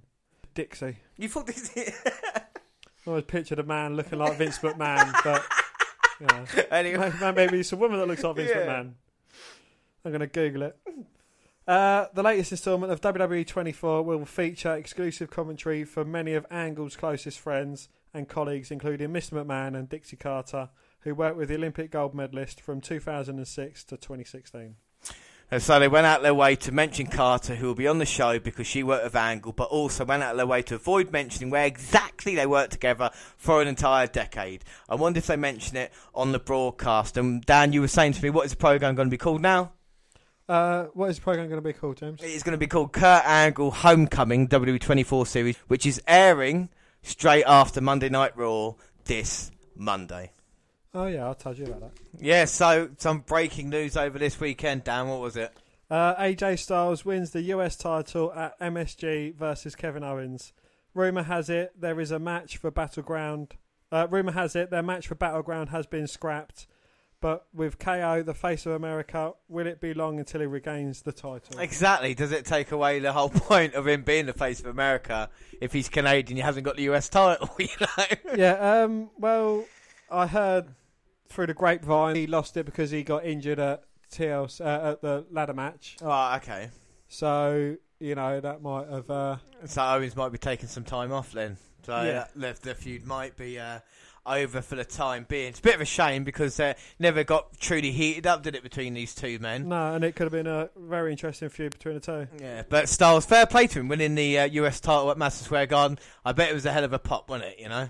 Oh, definitely, especially for a live show as well. Yeah, well, on SmackDown, well, I should say, New Japan Pro Wrestling's megastar, Kazuchika Okada, attended both Monday Night Raw and SmackDown Live this week and was allowed to stay in the gorilla position throughout the shows. Okada, one of the most gifted professional wrestlers in the world, was shaking hands with everyone before and after they went through the curtain, according to rapper Raheem Jarbo, better known as Mega Ran. Mega Ran attended one of the tapings and even posted a photo with Okada. Watching a legend be that humble and respectful was super inspiring, he said, adding that he congratulated and wished everyone luck as they made their way in and out. Well, Finn Balor, who knows Okada from his days in Japan, posted a photo on his Instagram with him after his match on Raw, and a Rainmaker sported his Balor Club jacket. The 29-year-old star, who's the current IWG champion and is also known as the Rainmaker, was in the country to be part of the NJPW G1 special in USA shows during the past weekend. So we move on, and John Cena has has made a name for himself around the world for a combination of wrestling, being a movie and television star, and his charity work, notably with the Make-A-Wish Foundation. He doesn't make a big deal of it, but he's had the most Make-A-Wishes, you know. He doesn't like to mention it, no. But I bet none of them have been filled either. No, and that recognition as a stimulus for discussion on an Australian tour. During his Australian tour, John Cena answered a fan question in regards to WWE not acknowledging Chris Benoit, which was caught on video. Well, the question itself in reference to W not mentioning Chris Benoit in any context since June 2007, when he reportedly murdered his wife and son before hanging himself 2 days later. You wrote this bit down, alright? He did it, okay? No, he allegedly wife and son. Where's your mini Chris Benoit anyway? You actually got it! I need some luck in this week's predictions. No! So I have actually brought mini Chris Benoit, who I've just positioned on top of my microphone stand. Oh, God. Well, anybody doesn't know, Dan has got a mini Chris Benoit figure that he has on top of his microphone. He's not had it, like we say, for the past few months. So will it bring you luck? We shall see. Anyway, replying to the fact, this to say, Dan. Very difficult question, and I'll answer it like this. Oftentimes, we get caught up in a person's ability and their performance, and this transcends WWE. This is a problem in sport. It is also a problem in entertainment. People will do bad things, but if they are good at what they do, sometimes those things are overlooked. I don't believe in that. I believe you should take ownership for your actions, all of them, not just ones that are performed in front of an audience. I think our company's stance on the entire situation set a precedent for athletes and a precedent for entertaining of taking ownership for your actions. Because, of course, Steve Austin being arrested for beating up his wife, or Jimmy Snuka murdering his wife and still being in the WWE Hall of Fame, that is fine. But if it's on the big news, then you're not going to be allowed. But I can see WWE stance. But it is John Cena. Vince McMahon's got his hand right up John Cena, isn't he? And John Cena's actually going, yeah, exactly. This clip was taken by an Australian WWE fans page on Facebook. It shows Cena can answer the WWE's questions. The 16-time world champion is scheduled to face Rusev at the upcoming WWE Battleground pay-per-view, as confirmed this past week on SmackDown Live, when John Cena made his highly anticipated return since WrestleMania 33, when he proposed to Nikki Bella after they defeated The Miz and Maurice in an intergender tag team match. It's also been reported that Kurt Angle accidentally dropped Chris Benoit's name this week during an interview. Kurt. But we move on. Oh, sorry. Oh, so, John Cena's made his highly anticipated return since WrestleMania 33. But Brock Lesnar's also not wrestled since WrestleMania 33. Yes, but he's been on Raw, hasn't he? He's shown up on Raw. Only Cena. Recently. Yeah, I know, but still, he's still been there. But anyway, next bit of news, Dan. While listening to the latest episode of the Edge and Christian's Pod of Awesomeness, I couldn't help but appreciate Edge's take on the name of the WWE pay-per-view event this weekend, Great Balls of Fire. Before we go any further, For how stoked I am for Joe versus Brock, I got to mention again, this pay-per-view name is just brutal. I mean, come on. It's a great song. I'm a fan of Jerry Lee Lewis. I appreciate everything he did. Dancing on pianos, setting them on fire. He was a trendsetter. He was a groundbreaker. That song was from the 50s. I don't know if it needs to be the name of a pay-per-view. I picture just flaming testicles now when I hear that. And when you see the logo for it, it just looks like flaming testicles. Well, he did go and say he likes a classic look. They gave the promos with a full dive into the 50s, but it's a show. I'm not sure if we should feel better or worse by the fact it's like these only exist because it makes Vince McMahon laugh. Anyway, enjoy the flaming testicles this weekend. Well, injury news. Johnny Gargano may not be able to get revenge against his former tag team partner anytime soon. Pro Wrestling Sheet's Ryan Satin reported Monday that Tommaso Ciampa may be out of action until March 2018. PW Insider reported in May that Ciampa suffered a torn ACL at a live event before NXT TakeOver Chicago on May the 20th. And being someone that's suffered from a torn ACL, I know that is fucking painful and I'm still not over it now. No. And that was 10 years ago. That was 10 years ago, but I didn't do it to you. You accidentally did it yourself. At TakeOver, Ciampa teamed with Gargano in a ladder match against the Authors of Pain. Ciampa Gargano lost, and after the match, Ciampa attacked his tag team partner. On the May 31st edition of NXT, Ciampa alluded to his knee injury during his explanation for turning his back on Gargano. The fact that Ciampa and Gargano may not be able to renew their rivalry for almost an entire year is less than ideal. Especially when WWE has created an atmosphere where it rarely alludes to anything that happened more. It rarely alludes to anything that happened more than a few months ago, unless it is CM Punk versus Randy Orton. Yeah, they go back 3 years. However, Ciampa's betrayal will remain fresh in fans' minds when he steps back in a WWE NXT ring again, whenever it happens. Should Ciampa come back in March, the timing would work out somewhat well, since NXT will almost certainly plan for a takeover event in conjunction with WrestleMania 34, which is scheduled for the 8th of April 2018. A March return would allow for Ciampa to feud with Gargano in the weeks leading up to WrestleMania weekend. Yes. What happens, it's a bit of a shame because that is a hot angle, but it still should be hot when Ciampa does return. Well, long-time wrestling fan Maria Menounos has been active with WWE in a variety of capacities, including in the ring since 2009. The popular television, radio and internet personality even had a WrestleMania moment back in 2012, teaming with Kelly Kelly, who Dan likes, to defeat Hall of Famer Beth Phoenix and Eve Torres. Since then, she's been a staple of events like Access and the Hall of Fame ceremony, hosting the red carpet and even inducting her friend Bob Backlund in 2013. Well, on July 30th, Menounos announced she'll be stepping down for her full-time job as an anchor for E! News as she continues to undergo treatment for a brain tumour. The diagnosis came back in April, almost unbelievable, while she was helping to care for her mother during her battle with stage 4 brain cancer, and after the AfterBuzz founder had been experiencing headaches, slurred speech, and difficulty reading her teleprompter. Dan, you might have a brain tumour. Sorry. Maria recently underwent a 7-hour surgery which successfully removed almost all of the golf ball sized growth, which was found to be benign. Dan, benign, B10. The People magazine, her doctor said there's a 6 to 7% chance that we'll see it come back, but I'll take those odds any day. Well, please join us as we say we wish all the best to Maria and her whole family, especially my other Lita. Here's hoping we'll see Menounos back on the red carpet and maybe even the squared circle soon. Well, James, you got something to cheer us up, Dan? Next, I have, yes. Deaths. And Smith Hart has left this world. Yeah, after reports a couple of weeks ago, well, our last WNR1 that he was in hospice, he has sadly passed away, and another Hart family is gone. And that is how we end the news this week. Dan, what have you thought of the news this month? There's been a lot of it. Yeah, that's been, isn't there? No, some of it's good, some of it's bad, and some of it's controversial, which, we love on the WNR podcast. We do, and it's crazy to think that's just a 3-week span of stuff. We've had to do it early, of course, because just of the timing of things. We'll be back with the WWE Network review again in August, where we're going to look back at everything. Even if something comes on after this cut-off date here in July, we'll go back and look, and we're going to have a lot to catch up on then. But it's not been too bad, so let's move on to something that we do actually can have a laugh about, and that is NXT.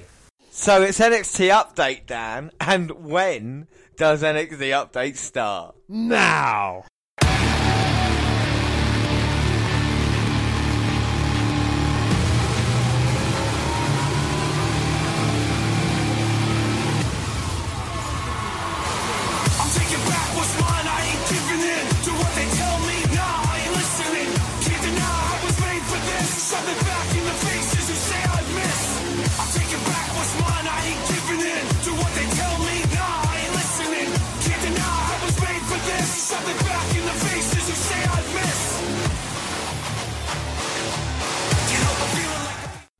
We might not be seeing Bobby Roode now, Dan, but in 2 weeks' time on NXT, he will be defending his NXT Championship versus Roderick Strong. How big is that? We're not only in NXT Update today, not only have we got Kassius Ohno versus Aleister Black, we have also got the women's title on the line, the NXT Women's Championship, last women standing, and the NXT title, Dan. What a great NXT Update. It's like a mini takeover, isn't it, you know?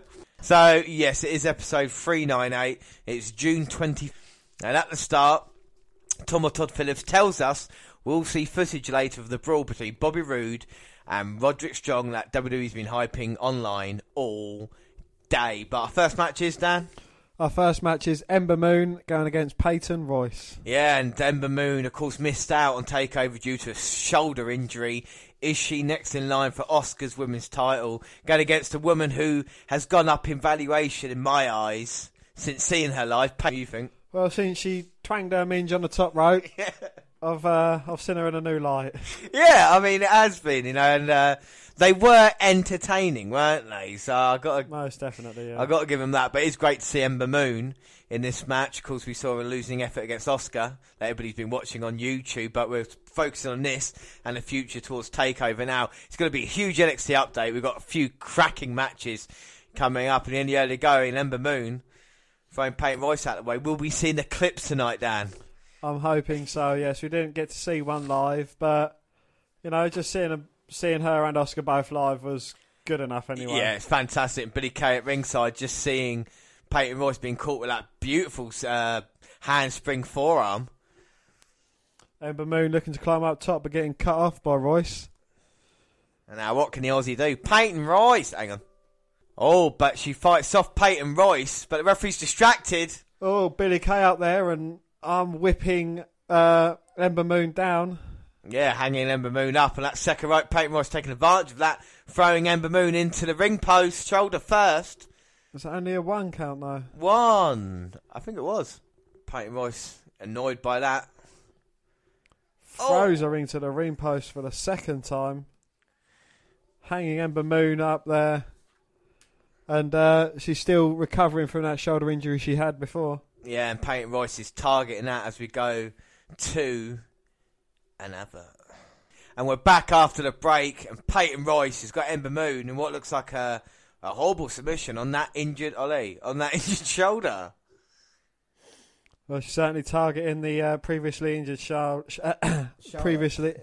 previously injured shoulder of Ember Moon.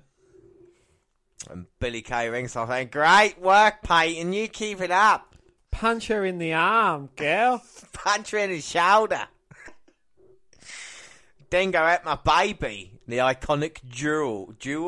No, the iconic duo. Duo. Oh, and Ember now grabbing Peyton Royce's arm, trying to get a submission. Rolls her up. Oh, only getting a 2 count though. 2. The dancing ref can't count for 3, and Peyton Royce blocks the forearm. Hits a back only gets elbow. a 2. Ref can't count for 3, and then she hits a forearm. oh my God. High five to the face. Royce trying to grab hold of Ember Moon's trunks, but Moon kicking her off. Oh, a lovely springboard crossbody. Goes for the cover, but only a 2 count. 2. And now Ember hits Peyton. That backbreaker. And now she's going to try another handspring. Oh. No, she gets caught with a spinning heel kick. Peyton's got this. No. And now Peyton's going to try and capitalise on this. Oh, Ember moves out of the way. The kick rolls her up again. 2. Oh.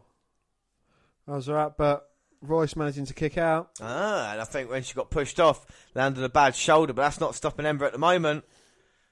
Oh, both women trying to exchange heel kicks, but blocking and outdoing each other, finally resulting in Ember Moon with a nice head scissors takedown.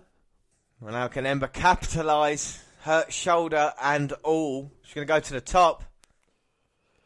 Will we see an eclipse? And Billie Kay again. Oh, come on. Come on, Billie Kay pushing Peyton Royce, pulling Peyton Royce out the ring. Oh, crossbody to Billie Kay. And Ember wipes her out, and Peyton's going to try and capitalise now. Throws her back into the ring. Her friend took a hit in the face for her, and Oh, crucifix takedown for a pin. Oh, Peyton stops it and turns it into a pin of herself. That's impressive. Oh, only getting a 2 count each though. 2. What's Peyton doing? Let's go up. Oh my God. Plants Moon with like a piggyback reverse stunner. But Ember Moon managing to kick out. She's one tough SOB. Looked like a gory buster that Peyton Royce hit. She's checking on her partner Billie Kay, but I think she's out of the match at the moment. Not that she should have been in the match in the first place. Exactly. And what's Ember doing now? Oh! Using all her momentum to throw Peyton Royce into that second turnbuckle. And I wonder what could happen next. I wonder. Well, we see one of our favourite moves in NXT. We haven't seen it in a while, Dan. Here comes Ember Moon. Yay! Boom! Hits the eclipse that we love so much. Nice sell, Peyton. Brilliant sell. And Ember Moon victorious. Victorious! She will be there! Yeah, Ember Moon beating Peyton Royce in not a bad match, Dan. What do you think? No, Peyton Royce, you know, since she's gone up in her estimation, she looks like she's a completely different wrestler. And, yeah, you know, she's done really well in this match. And I've really entertained, and Ember Moon gets a victory as she's looking to get a one-on-one match with Asuka. But after this, Dan? After this, Hideo Itami approaches Cassius Ohno while he's stretching backstage. He apologises for shoving him, saying he's frustrated because he hasn't achieved the success here he did in Japan. Ohno says he meant it with what he's going through. People expect things of them, and when they don't deliver, Cassius Ohno and Hideo get angry. But they're not done. Cassius is going to get them to. Cassius is going to the ring tonight to prove they have more left in them. The next match was Sanity, Eric Young and Alexander Wolf, and they defeated the Ely brothers via pinfall, following a leaping neck breaker from the middle rope by Young, delivered by Wolf held Gabriel up. It was a basic squash match. Highlights of last week's brawl between Nikki Cross and Asuka leads to a reminder of the last women standing match next week. Yeah, and Sonya Deville hype video means she's up next. Yes, and she's going against Rachel Evers, a.k.a. Ellering, and she beat her via submission with a seated double wrist lock. Yeah, so it looks like they're going to go forward with Deville. As we see footage from Bobby Roode's photo shoot, the champion is given a photographer advice when Roderick Strong enters with fiancée Marina and new baby in a stroller. Roode sees them and says, if you keep popping those out, you're going to need that double wide sooner than you thought. He also tells Marina to look him up if she wants to get with a real man. At which point Roddy attacks. They're separated pretty quickly and Roode yells he'll give Strong title anytime, anywhere. We lend and they'll face off in the title in 2 weeks. So the main event of our NXT update today will be the Glourious One, Bobby Roode, successfully defending his NXT title against Roderick Strong.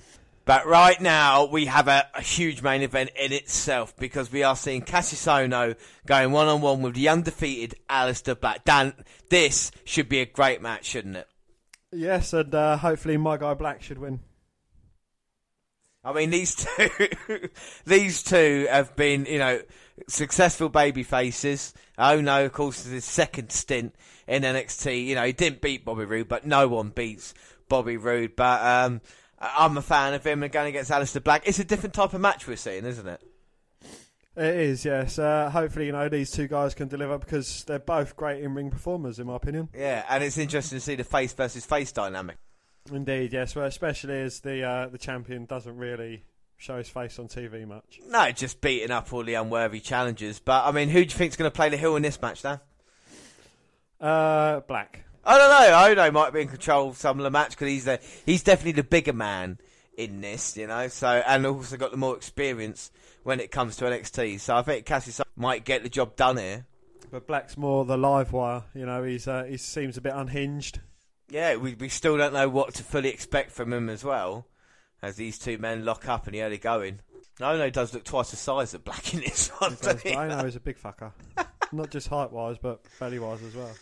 You can see why he got fired for not having the right physique first time round, can't you? Yes, and he's certainly addressed that. Yeah. By putting a t-shirt on. Oh, he tried to crucifix Black, but Black's not going to get caught that easily. But Ono now taking back the advantage and taking Black to the canvas. His way up. Oh, nips himself up, reverses the pressure on the arm. It's been a bit of a stalemate between these two thus far, you know, exchanging arm locks early on. Yeah, a lot of respect. They want to out-wrestle each other rather than taking a shortcut to get there. Be interesting to see who gets the first major advantage in this match as well, and see who, you know, as they go forward. I think Ono will be looking to just try and show that he belongs, you know, because people might say, oh, he's past it, you know, you don't belong in NXT right now. Black, one of these new up-and-comers as well. It's a huge outcome for either one, you know. Like Ono says, he's had a lot of setbacks, but he wants to go forward in his career. And with Aleister Black, not lost. And we all know Aleister Black, he sits where he wants. He shits where he wants. And he kicks Ono, and this is going to start the strikes, is it? Ono said, I don't mind. Goes for the big Black, catches him, that's side headlock. What do you think of Aleister Black's tattoos? He's certainly got a lot of them. The one on his back is probably the most interesting one, the big face. As they rank versus Orton? I don't know, I think they're in a bit of a different style to what Orton's got. You know, his a more gothic-y type, where Orton's just skulls on his arms. Yeah. Well, Ono went to the outside, and Black used the rope to bounce himself back in the middle of the ring, and he is sitting where he wants in the middle of the ring, asking Ono to come in. And what happened when Bobby Roode tried to approach Black when he was sat in the ring, James? Exactly the same as what happened to Ono. Ono going for the kick, but Black nicked up this time. And now look at these strikes, the forearms and the kicks. Oh, I know, but Black managing to get him off and deliver a few more thunderous blows. So Ono with a big elbow after coming off the ropes. There you go, Black. There's your receipt for what you just done there. As the Black got 10 blows in, Ono had to do one big shot, as we see during the commercial break. Ono, thunderous big boot there, sending him onto his arse. And he's been in control ever since, as he's wearing Black down with the kicks to the face. Black trying to fight out though, punching Ono in the legs, but to no avail. No, they're like tree trunks, aren't they? They are indeed. Snapmare takedown, and he's got Aleister Black's arm locked up. It looks like Bane at the moment with that kind of face. That's Ono taking all the oxygen away, so making sure he can't breathe. I thought you could do your Bane impression. Oh, sorry, I could do my Bane impersonation. No, it's completely. And what would that sound like, Dan? I hear you asking me. What would that sound like, James? Once Gotham is burning, then you have my permission tonight. I've got to work on that a little bit. It's been a long time. Anyway. It's been a long time. It's been a while. And Ono trying to get Black down. Back out. Ah. And now what's Cassius doing? Cassius Ono, he's sitting where he wants. He's mocking Aleister Black, and I think Black's not happy about that. Oh, and a kick to the back from Black to Ono. And oh no, that is not good, as Aleister Black looks to be in control of this match, but Ono grabbing a leg.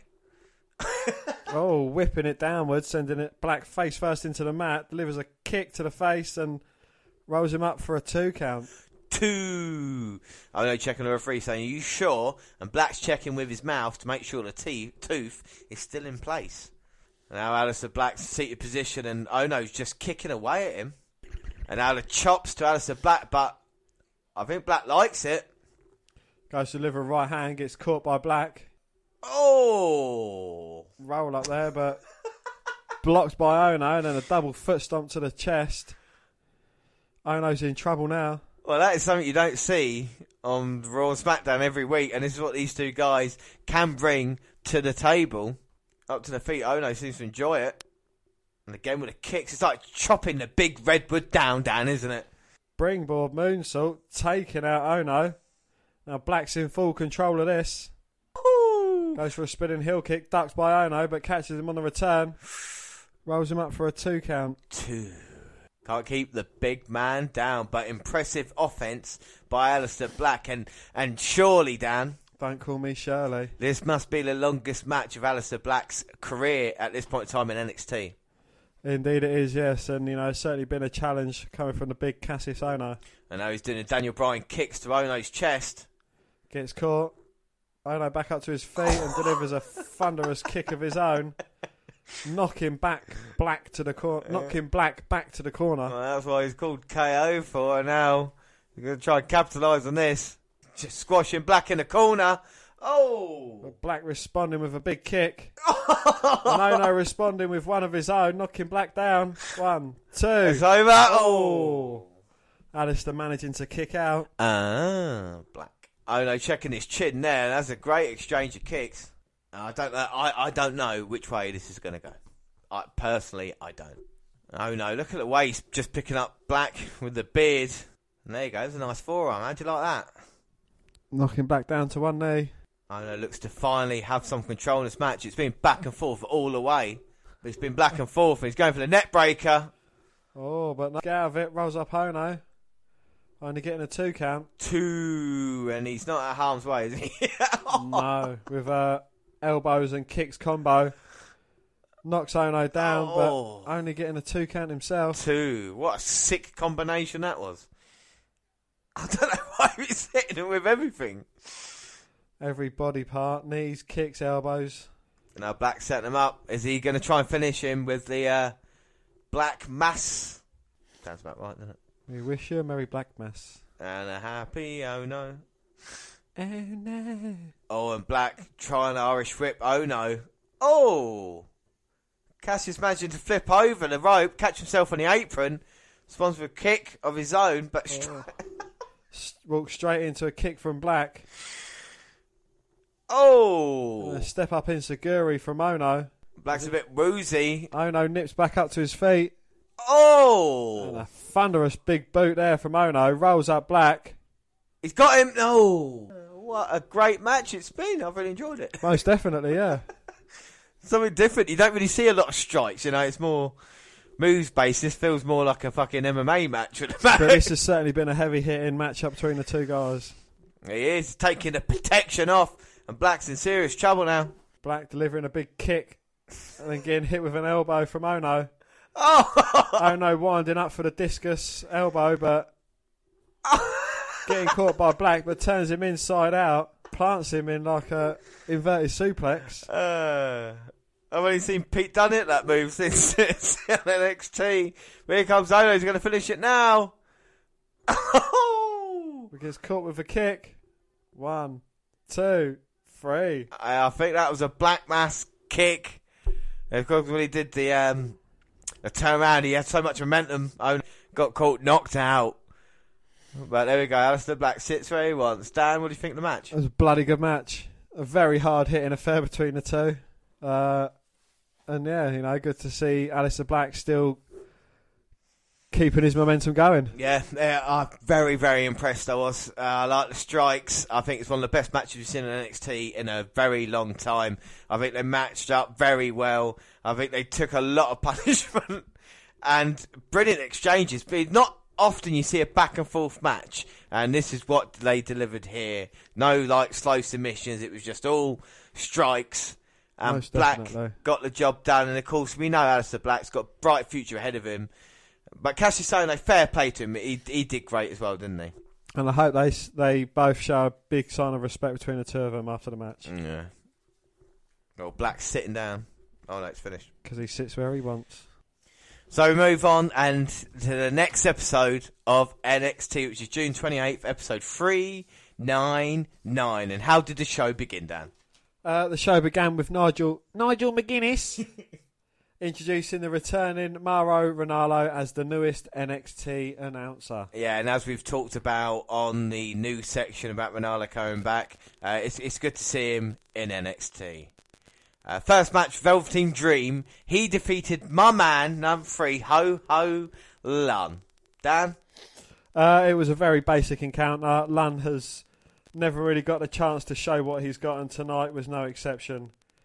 Dream won with a jackhammer and a top rope elbow, which may be called the Purple Rainmaker. Well, that's what Ronaldo called it anyway. But that might just be hyperbole. Well, Asuka was being driven to the arena and being asked stupid questions. Suddenly, Nikki Cross leapt onto the hood of the car and began screaming at the champ. Asuka screamed at her in Japanese. Since the windows were tinted, I wonder how many cars Cross did that to until she got to the right one. Well, probably Nikki Cross, she was just screaming at cars for the fun of it anyway. Yeah, exactly, yeah. Heavy Machinery were in William Regal's office yelling at the Authors of Pain. The Authors of Pain were just standing there and staring at them. Mr. Regal told them to knock it off and made a title match between AOP and Heavy Machinery for 2 weeks from now. Regal told Paul Ellering to have his boys well prepared for their match. So we move on to our next match. First off, are you excited for Heavy Machinery versus Authors of Pain, Dan? It's going to be a big, heavy clash in it, really. Yeah. Takeover. Hopefully, they've got plans for Authors of Pain at Takeover. So who else could challenge for them? Do you know what I mean? There's not really anybody else. No challenges for them at all. No. But we move on. The next match is Oni Lorking versus Hideo Itami. This was a rematch from 3 weeks ago. Itami had laid out Lorcan with 3 go-to-sleeps and was in no hurry to make a cover until Cassius Ono broke it up. Yeah, so we're going to see... Well, Oni Lorcan. I tell you what, right, there's only one Oni Lorcan. I think we're going to have like a new award at the end of the year, like the kind of underdog of the year. Oni Lorcan, I'm starting to like him. You know what I mean? Every time I see him, he delivers a good match. Not a bad worker. Let me see what he's going to be like here tonight. The Star Destroyer. And there's only one Oni Lorcan. It was a hard-hitting matchup last time. I'll see what happens now. Wow, and Lorcan certainly didn't wait around. Some big chops. Oh. Laying into Hideo Itami. Well, he hits him with the uppercut as well. And what happened to Itami? His nose has been busted. It looks like he's got blood coming from his nose. It might be internal bleeding. But the ref's putting on the gloves. Oh, here goes the replay. Oh, hit him with a thunderous uppercut. And it looks like the ref's actually stopping this match. Yeah, you see the blood on Lone Lord. And look at Tatami saying, bring it on. He still wants it. But that nose is seriously damaged. Well, it's a bit of retribution for Oni Lorcan. I mean, you know, he got a 3 go-to-sleeps last week, so 3 weeks ago even. Well, Tommy wants some, but the doctors are saying, at the moment, no. You got to stop the bleeding. Is that up next, Dan?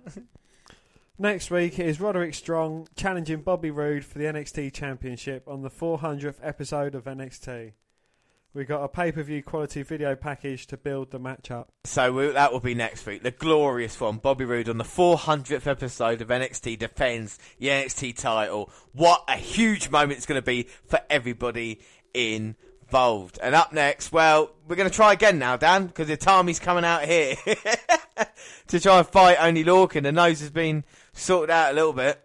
You can see he's got cotton wool bunged up there. Okay. I think it is. Here we go. We're going to start. Oh, and this time, it's Hideo Itami busting out of the corner. Oh my God, look at these kicks. Completely destroying Oni Lorcan. He is not happy. Hangs Oni Lorcan up on the top rope. Oh, fucking hell. Kick to the face and now he's going up top rope. Oh, vicious knee to the back of Oni Lorcan's head. Speaking of Itami and Oni, watched Ono and Black from last week. Go, yeah, we could do more on that. Want to see some blood. Yeah, and Itami, the ease of the kicks bouncing off Oni Lorcan's body. Oni Lorcan responds with a big back elbow and then a foot to the face.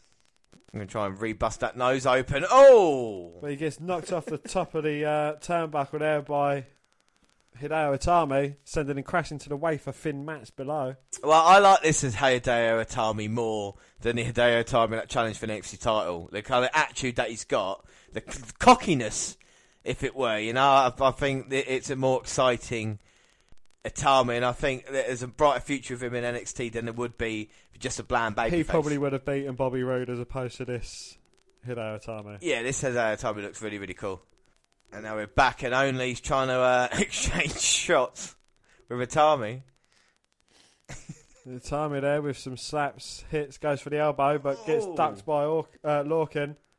Bounces off the ropes a couple of times with some big fun. Oh! What's that, a blockbuster top Yeah, it mover? is. And he's got him as he... No! Oh, Hideo Itami managing to kick out. But a victory for Only Lorcan tonight is huge. It would be a great thing to put on his CV that he defeated the guy that created the GTS. You know, Hideo Itami, been around NXT now quite some time. And now Only Lorcan with the uppercut on Itami. The referee saying, no, we've got to check the nose, make sure it's not being busted again. Oh, but Lorcan was caught unaware. Oh, kick to the leg, going to go for the GTS. No, but Only was well scouted for that this time. But then he ran running into the big boot. Gets hung up on the top rope by Itami. Oh! Comes off the top with a big clothesline. No, he's going to go for the pin. Has he got him? Oh, No. Lorcan manages to kick out. Itami's signaling for the end, but Only Lorcan's not having it. Responds with a big forearm, but that's just hyping Hideo Itami up. He tries getting him up for another GTS, but Lorcan again wise to it. Oh, no. Oh, did he land a bit funny on his knee? I think he did, and the referee checking now, and Only say, no, I want to keep fighting, but if it's a serious injury, Lorcan say, no, he's fine. These two have just had no luck, have they? Definitely not. Itami's saying he helped you out. He helped you Trying out. to help you out. Yeah. Oh, he's helping him up, you see? He's got him up now on his shoulders, trying to get him up onto his shoulders and delivers a GTS. Oh. And this time it's just the one, and then he goes for the pin. That is fucking evil. What Itami just did. But impressive. Dan, what do you think of the match? I thought it was a very hard-hitting, thunderous affair. I actually thought someone was going to get injured. And Hideo Itami's still got a bit of blood coming from his nose. But he looks like a killer in this one. And this is the Hideo Itami that everybody wants to see.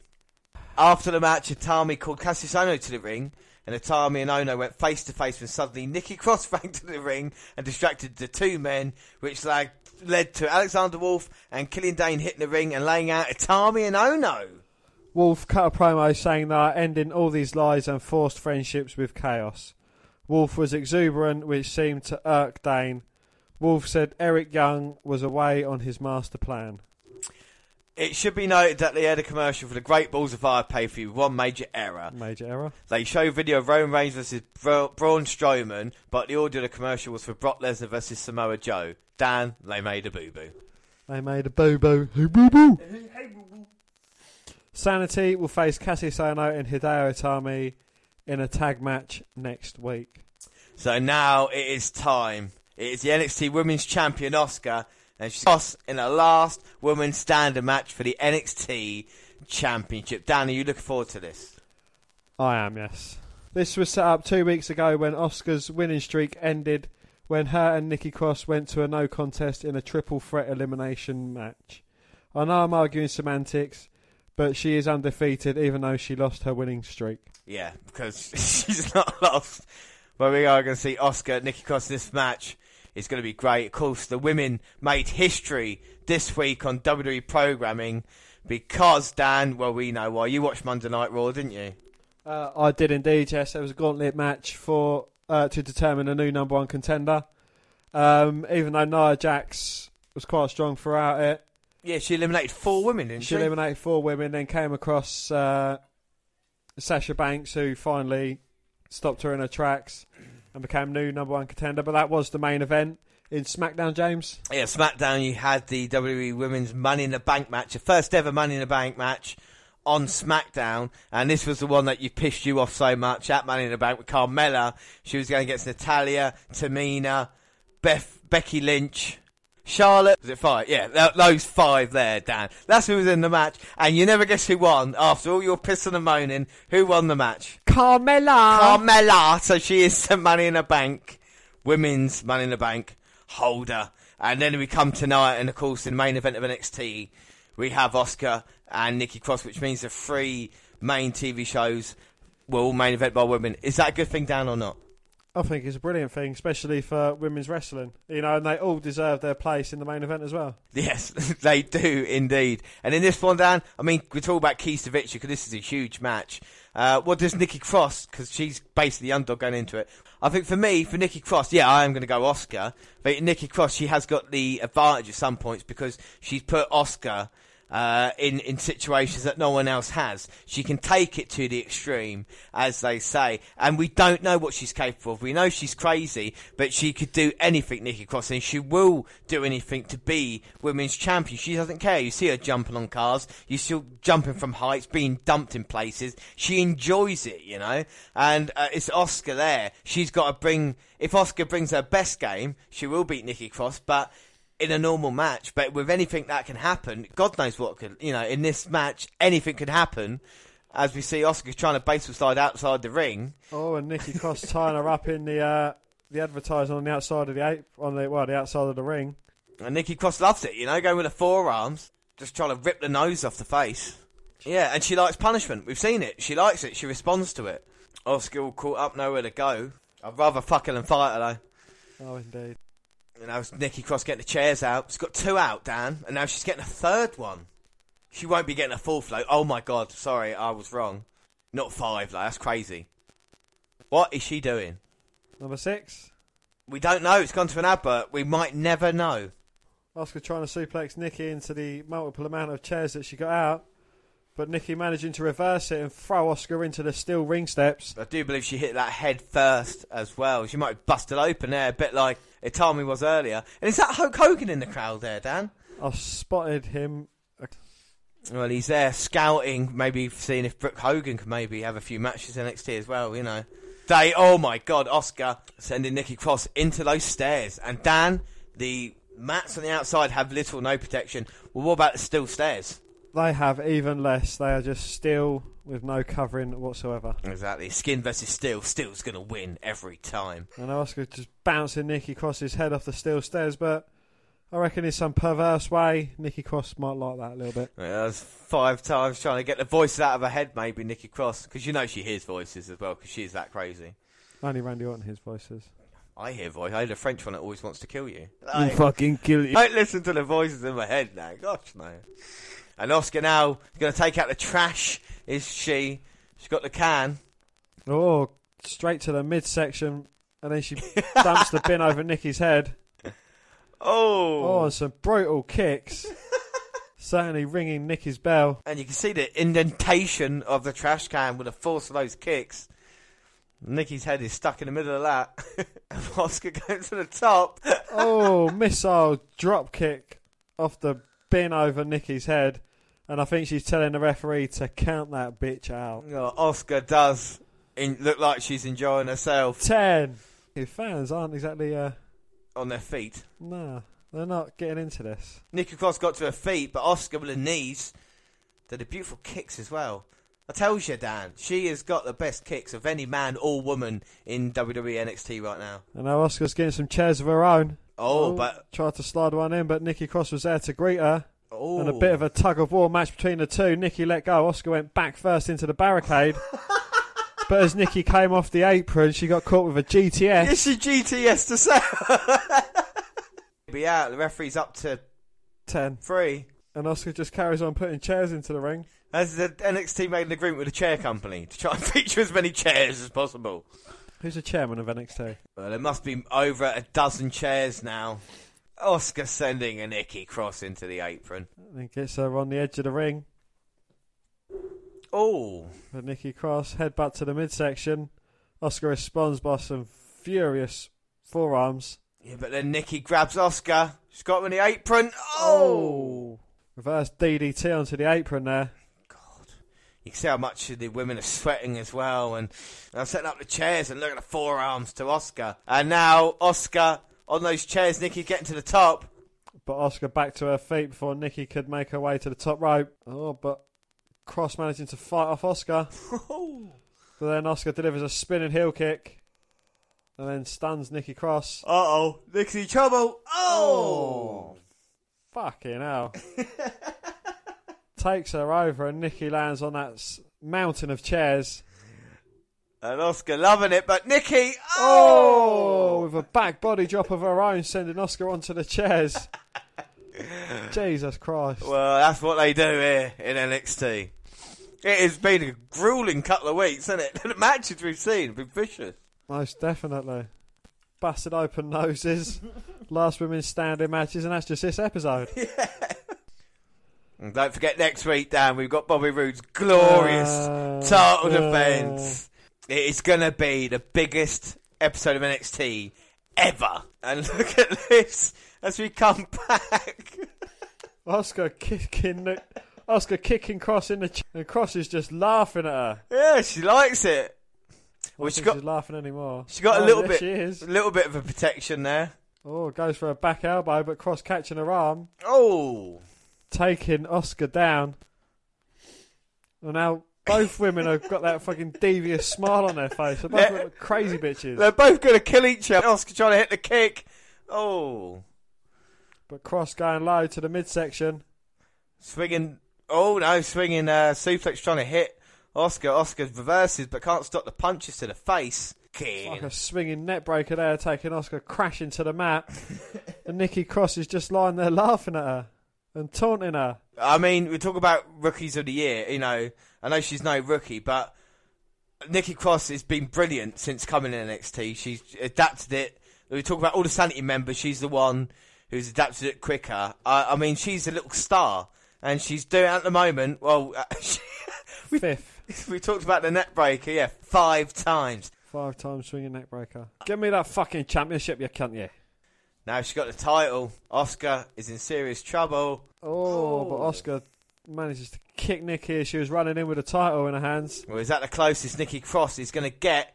She's longing for the title, but Asuka saying, no! Oh! Spinning heel kick to the head, knocking Cross down. Knocking Cross out, and, well, I don't know which way it's going to go. Nikki Cross down at the moment.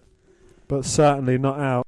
Thank you, Dan. Asuka, it's an excellent point as she's trying to recover, but can she beat the count?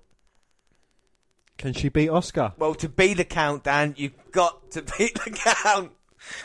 But to beat the count, James, you've got to be the count. Exactly, but can Asuka... Oh, did Nikki Cross... She lured Asuka in and, sidestepped her, sending her to the apron. Asuka fighting back, and now what she's looking at? Looking at the... No. Not the chairs that are set up outside. She's trying to drag Cross out of the ring. Try to suplex her, Nikki.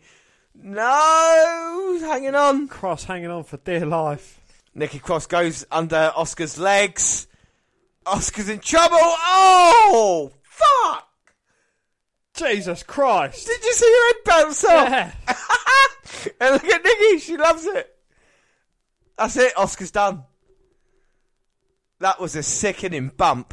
And you said Asuka was going to win this. It might be Nikki Cross's title. She's back to her feet. She's laying there. Hey. Now look at the look of disbelief of Nikki Cross. Asuka manages to get up. She is a fucking... She's Terminator. That's all it is. She's Terminator. You can't survive that and get back up. Oh, she's trying to German suplex her off the stage. Nikki Cross goes flying off the stage. Asuka screaming now. Oh, the butt bump from the stage. I think Nikki smashed her face off that concrete floor. Then she got her face smashed by Asuka's ass. Yeah. Not a bad place to be. Oh, But not bad, but... Cross managing to make her way to her feet, is she? Yeah, Yes. just about stumbling near the announce tables. You see the new announce team of... Oh, Asuka goes for a kick. Cross ducked it, and Asuka looks like she hit a light. The light remains standing, but Asuka's down on her ass. And we see Mario Ronaldo there, and also Nigel McGuinness. You don't have to.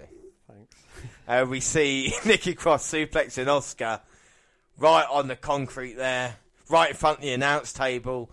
Referee's counting. This might be it. Oh! Asuka's up to her feet and fists up, ready for a fight again. Nothing can keep this woman down. I can't believe it. Here comes Nikki Cross. Fucking hell. Big back elbow there. Oh. Cross comes back with a ladder to the midsection of Asuka. So there's a ladder, there's a table, and we've seen chairs in this last man standing match. Last woman standing match. And she's fiddling about with the furniture now. Asuka's in all sorts of trouble.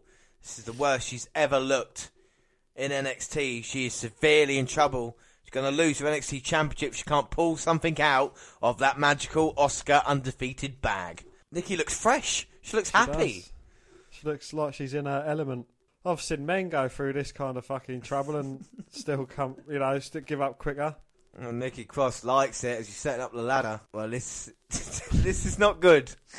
Have you ever seen anything like this in a women's match, Dan? I can't say I have, no. They are breaking ground here tonight, aren't they? They are covering new territory. Could this finally be the end of Asuka? Well, Asuka set up at a table getting pounded on. Look at Nikki Cross, look at the violence. It's just sickening sometimes. She smiles after. Here she goes, and Asuka desperately grabbing hold of Nikki Cross's leg, but gets kicked at the same time. And Asuka shaking her head saying, no, I'm not going down like that. Nikki Cross is still climbing the ladder. I don't know what she's hoping to achieve by climbing the ladder. I think the commentators have realised they're in a serious little bit of trouble there. So Nigel McGuinness has got out of harm's way, and Nikki Cross on top of the ladder. No, she's not. The announce table there. Oh! Shit! Fucking hell! And a superplex off the ladder sends Cross and Asuka through the announce table. But the impact, look like Asuka broke her spine on the announce table. Oh my god. Unbelievable move there. And the referee's counting, but I don't think either woman. But Asuka's stirring. Asuka's up. Oh, Cross is out. But I think Cross is laughing and smiling. Well, count of 10, Asuka got to her feet. Asuka deserves, managing to get up twice at a 9 count after being powerbombed through the stack of chairs. And, yeah. I have never seen a finish look so devastating. The whole setup of that as well. The way even the papers exploded. And like you said, Nikki's got a smile on her face. Nothing, even in defeat, you can't take anything away from Nikki Cross, can you? She's still a crazy bitch, even though she lost. What a great match. What a great match. And Asuka unable to stand herself, using the referee as support, hand raised in victory. And as far as women's matches goes, that is probably the most hellacious match I've seen between two women. I've got to say, I know it's early, but match of the year's candidates, I think this is going to get a mention because this is unbelievable. Like you say, talking before with Money in the Bank about the women taking the bumps in a ladder match. That was... They took no bumps compared to this match. This is the sickest... this is just... Like you say, yeah, men haven't taken these type of bumps. What... Yeah. Asuka and Nikki Cross done in here. Oh, my God. And Asuka, the definition of a true NXT champion, defending her title whenever, wherever... And, coming against all comers. Her victories may have been a bit devious, but you can't take this one away from her, and you can't take anything away from Nikki Cross. No, you can't. And hopefully we're going to see a couple of replays now. Here you go. This is the replay of the powerbomb, where she hits the back of her head. Oh, a head hit right on that steel ramp. And there we go. This is the ending of it now. Look at Asuka bouncing off. Jesus Christ. That is unbelievable. Fucking hell. Asuka doesn't have to do that, She's been champion. She's the longest reigning WWE champion, NXT champion in history, and yet she's putting out these top performances as well. I just hope, Dan, she doesn't go up to SmackDown and Raw and then they fucking ruin the character. Do you know what I mean? Because this Asuka here, this is something special. I'd like to see Asuka relinquish that title and just say, look, there's no competitors. I'll leave it here. I'm going up to SmackDown because she was to be moving up. I think she made a couple of appearances on SmackDown. Yeah, she's actually been working the SmackDown house shows. Yeah, getting the victories piling up there as well. So it is a possibility, and I think that would be best. I think they are working towards the Ember Moon Asuka match. As we see there, Asuka and Nikki Cross have that look at each other, that kind of new respect, newfound respect. Most definitely, yeah. And we've said all along that Ember Moon's her greatest competitor, but you can't fucking write Nikki Cross out. No, you really can't. And I think if you compare 205 to NXT, with the past 2 episodes that we've seen, NXT's kind of blown out of the water, isn't it, you know? Most definitely, yeah. Anyway, we move on to Bobby Roode's glorious NXT title defence. Oh, Dan, here we go. It is NXT. It's episode 400, the biggest episode in NXT history, you know? And do you know why it is, Dan? Do you know why? Why, James? Because the glorious NXT champion Bobby Roode defends his title in the main event here tonight. And we open up with a preview video of my Bobby Roode versus Roderick Strong. And that will be our title main event. Sorry, I just got bored of Bobby Roode there. Well, we're going to have the entire... Is this his first defence since he... NXT event? Yeah, since May, yeah. It's a couple of months. Come on. It's more often than Brock Lesnar. Exactly, more often than Brock Lesnar. And we see footage of Roderick Strong arriving at the Full Sail with his fiancée. His fiancee's a young child. What? No, with his fiancée and other family members. And they are going to be really upset tonight. But we're going to move on to our first match, Dan, which is... Well, we start off the action with Cassius Ono and Hideo Itami versus Sanity, Alexander Wolf and Killian Dane. Yes, Big Dane is going to be put in a situation here tonight. Going to have a lock-up. We see Cassius Ono a couple of weeks ago losing to Aleister Black in a really hard-hitting match. And, of course, Hideo Itami, as you were wearing your Aleister Black T-shirt. Aleister Black T-shirt.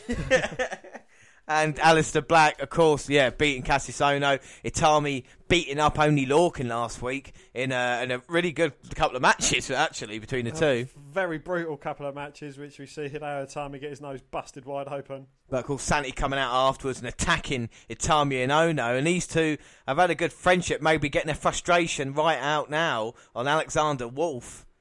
And Itami, you liking Itami, this kind of new look he's got him? I do like Itami, yeah. You know, I've liked Itami for a while. And if anyone can replace Nakamura in NXT, I think Itami's the man to do it. Why would he be replacing Nakamura for? Because it's his style, you know. He's not too far off the Nakamura kind of style, and I like his GTS. Yeah, no, of course, the originator of the GTS, probably one of the most dangerous finishing moves ever, as Alexander Wolf versus the Irish Whip on Itami, but Itami catches him with a boot to the face. Oh. Hangs him up on the top rope in a very unique fashion. Killian Dane comes to stick his nose in, but he gets a big boot, which gives Wolf the time to recover and hang Itami up on the top rope, and now he tags in the big man, Killian Dane. Big man. So we're back from the break. Itami, ooh. Oh, big smash in the corner for Itami, and Itami definitely needs to get a tag to Cassius Ono. But the thing is now with the tag team division, we've got Authors of Pain versus Heavy Machinery coming up next week. Does the winner of this match maybe become number one contender, or has a good case to say they deserve a chance? You know. Oh, they certainly do. Yes, I'm thinking it's going to be. I don't know. I'm not too keen on throwing together tag teams, but Cassius Ono and Hideo Itami, I think this is the best move for them too. Yeah, to form a bit of a bond and try and at least challenge for the tag team titles. They seem like legitimate winners.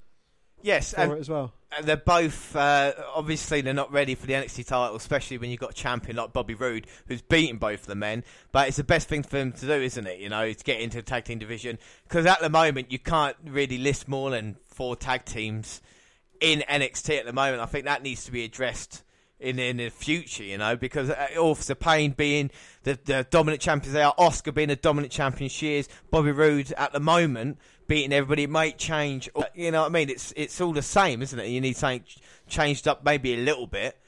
But I think it's been great the past couple of weeks NXT. The Asuka Nikki Cross match alone was worth price of admission, wasn't it? Definitely, but don't you think with the NXT Championship, it kind of this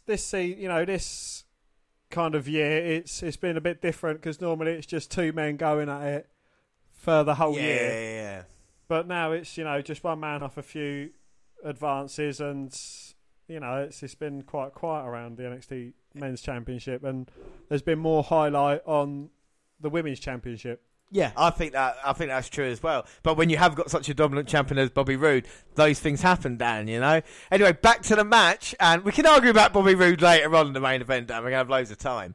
Back to the match, very interesting there. Alexander Wolf distracted Ono on the outside, and when Itami went for the tag, no one was there, so he kind of thought maybe Ono didn't have his back in the match, and Sanity, they work well as a team anyway, Dan, don't they? They do, yeah, and I think they should be more dominating than they actually are, to be honest. At the moment in the match, looked like they had the advantage, but Itami, one-man band. The Northern Light suplex there. Can he get Wolf? No. Oh, manages to get to the rope and break up the 3 count. He doesn't. Ono wants a tag. But Itami's like, well, you weren't there for me, so sod ya, I'm on a little roll now. I can beat him myself. What's he going to do? Suplex? Oh, lovely variation of suplex, goes for the cover, but Dane with a running senton takes out Itami. Ono's in to help his partner out. Who's going to win this battle of strength? Oh, well, it looks like Ono's won it with a big boot, sending Dane to the outside. See, now Cassie's saying to Itami, come on, what's the problem, man? Just a tag. Easy enough. And straight to the referee, just saying, get in your corner. Oh, now big boot to Ono's head, sends him off the mat, off the ring apron. I weren't paying attention, but Itami with a combination. Oh, big running kick there. Takes Dane off his feet. Young sent all the way back to the corner. Now up for the GTS. Oh, but a blind tag in from Dane. Itami didn't see it. Yes. Oh, and now he sees the big Dane with a flying crossbody. Oh, shit. And that finished off Itami. That's like an automobile crash. You know in the films when you see the car taken route by the bus. That's what it was. Well, Dan, what do you think of the match? I thought it was quite an interesting match. I think it started a bit of heat between Itami and Ono. But, you know, it'd be interesting to see where this goes. And Sanity have finally got a victory. Well, they look happy about that victory, and fair play to them. Like I say, not a bad way to start off episode 400. But up next... Well, we go to the Performance Centre, where the media is interviewing Ember Moon.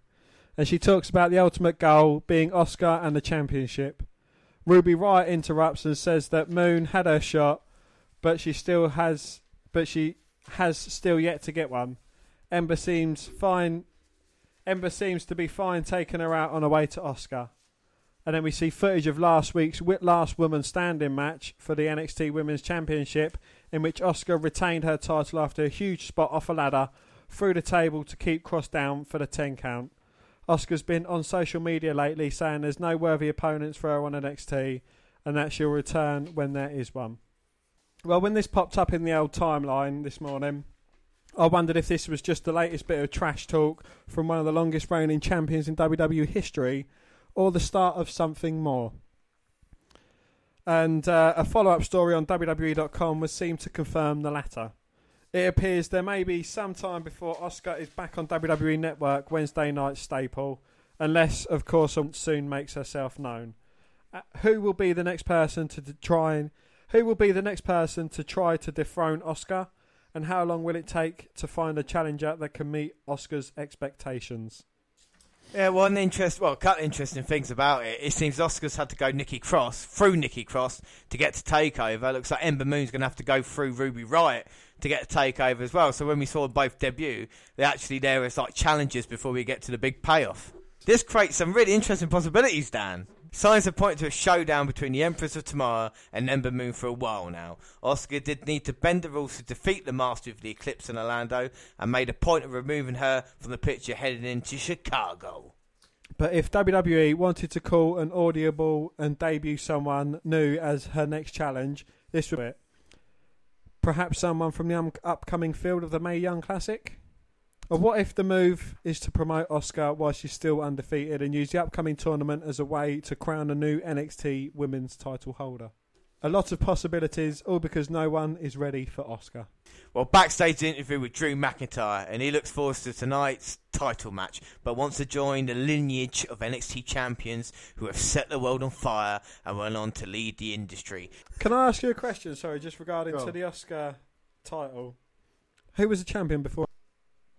She beat Bayley.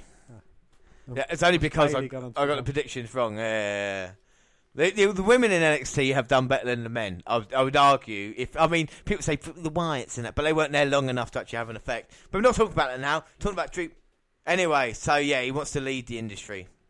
Well, there's a recap of the Ciampa Gargano saga from NXT TakeOver Chicago. Announced that Johnny Gargano will return to NXT next week. Yeah, so it'd be good to see Johnny and his take on what Ciampa did to him.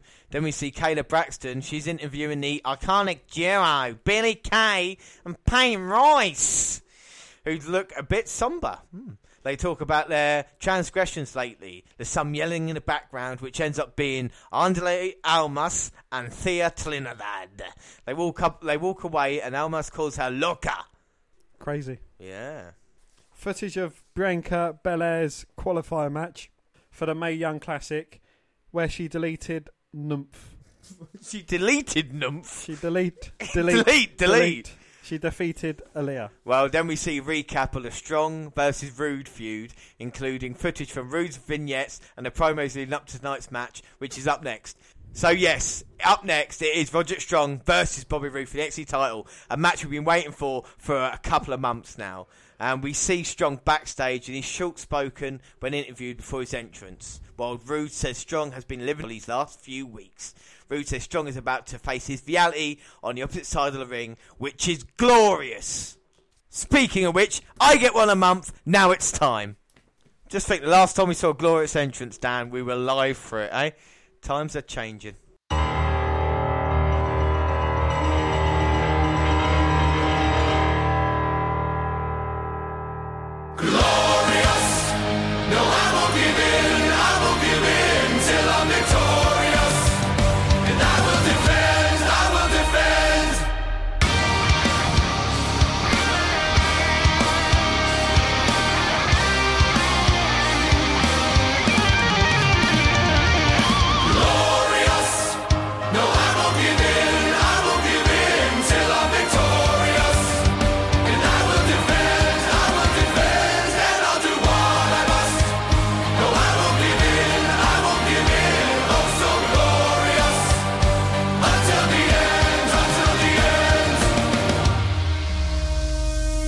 There is the face of NXT, Dan. There is Mr. NXT, your undisputed, undefeated, #1 guy in the company, the NXT champion, Bobby Roode. And he is here tonight to teach Roderick Strong a lesson. Strong is saying Roode's not ready. You're saying to me he can't defend the title. You wait until tonight.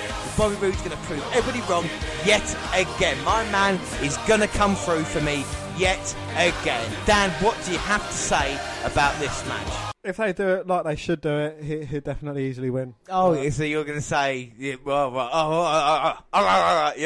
Roode is going to lose. Well, do you know, you don't like Bobby Roode. I know that. And you never liked him. And you've always discredited him. And yet, Bobby Roode has gone there, successfully defended his title, successfully going through. We've got SummerSlam coming up, NXT Brooklyn 3, where Roode will successfully defend his title again, and then we'll move on to November, successfully defend it. And when will you understand? He's like Asuka, right? That he just can't be beaten, Dan.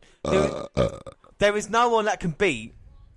There is no one that can beat Bobby Roode. And I know you're saying Roderick Strong's going to do it. You're wrong.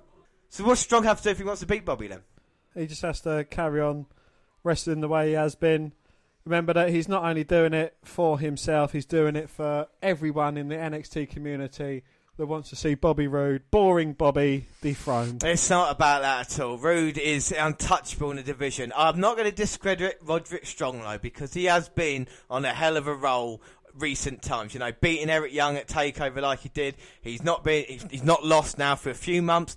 You know, gained some momentum, but when you're going against the very best, Dan, that's when you're going to have trouble. And Bobby Roode, all he has to do in this match, really, is do what he's doing now. Look, out-wrestling Roderick Strong. Just wrestling circles around him. Wrestling circles around any man who gets in the ring. And do you know why, Dan? Do you know why? Why? Because, Dan, because he is glorious. Oh. And we've seen what happens when he showboats in the middle of the ring, he gets kicked. We saw it live when he got kicked by Aleister Black in the chest, when he was on the losing side of that match. That doesn't matter. The title was not on the line. And he didn't get pinned anyway in that match. It was your man, Cena, who did. He got pinned. Cena did, yeah. Bobby Roode did not. And he might have just been kicked in the face there. He might have lost a tooth. But he still kicked. Oh. And now he's gone to the outside. Because he's a champion. He's clever. Oh, okay. Stop doing that, Bob. He's just trying to escape from the beating that he's going to get from Roderick Strong. Strong throws him back into the ring where he's got nowhere to escape. And he doesn't need anywhere to escape because Bobby Roode just wearing down Roderick Strong now. The big, strong forearms to the back. The kicks. Oh, look at Bobby Roode go for leapfrog. Oh, no. Oh, he gets caught by Roderick Strong on that lovely backbreaker. And I mean, Roderick Strong is the master of the backbreaker. He is. But Roode's got to try and avoid that. And he does, getting out of the ring. You see, Cowers out of the ring. He's shown experience. He's folded clever. up in pain. He's clever. He's smart. That's what he does. You know, I'm sure Jinder Mahal's watched Bobby Roode's matches, how to defend the title, and learning stuff. Roode's there to help everybody, you know. He's not just my champion, Dan. If you accept Bobby Roode into your life, then you can have the great experiences that we do, you know. We're back after the break. Look at Roode just beating up on Roderick Strong. Second rope now. Oh. Taking a page out of John Cena's book there. Bobby Roode wrote that book and he hits the buff blockbuster off the top and he's going to go. Doesn't need to pin him because he's wearing him down. Kick to the midsection. Roode knows what he's doing. And Roode's just in such great shape. Wow, you need to be in good shape to deliver a couple of kicks. Well, devastating kicks from the Glourious One. Look at that. Look at that, throwing him head first into the turnbuckle. Oh, holding that injured back though.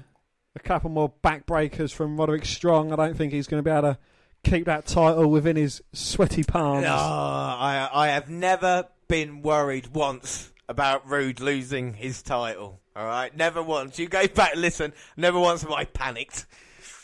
All right.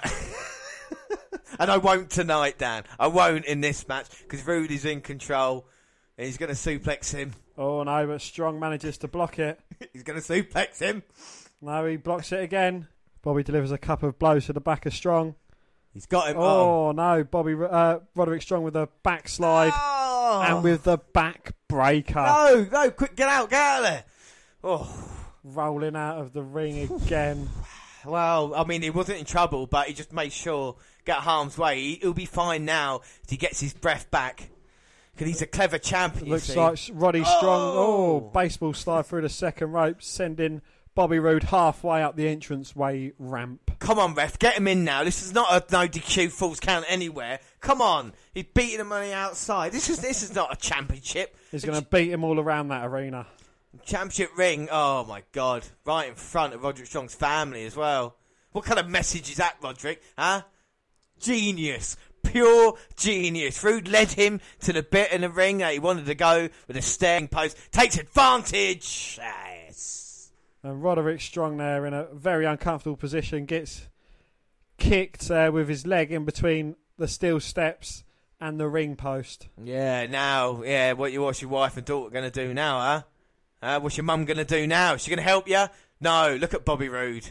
Right, how come they're allowed to stand up? Yeah, everyone else has to sit down. I don't know. Look how clever Bobby Roode is. Just working on that leg, just wearing Roderick Strong down. Can't hit any backbreakers on the canvas, can he? And I know you say Bobby Roode's boring. He's methodical. There was no better experience than watching Bobby Roode successfully defending his NXT Championship, Dan. And that's what we're going to have tonight. I mean, Strong, fair play, son. You've been all right past couple of months, but now, like I say, you're a champion. And anybody in the future going up back Bobby Roode, I'll say the same thing, right? No one is on Bobby Roode's level at this moment in time. Do you know what? I'd rather watch a tag team match of Fandango and Tyler Breeze going against Enzo and Big Cass. You know, sometimes you can really hurt my feelings. I had to watch 9 hours of Randy Orton stuff, right? And nearly slipped up. Did I? Nearly had me walking out of this fucking room. Yeah, did I? Which is coming up in a couple of weeks' time, you know. Entertaining man in that ring is the dancing referee.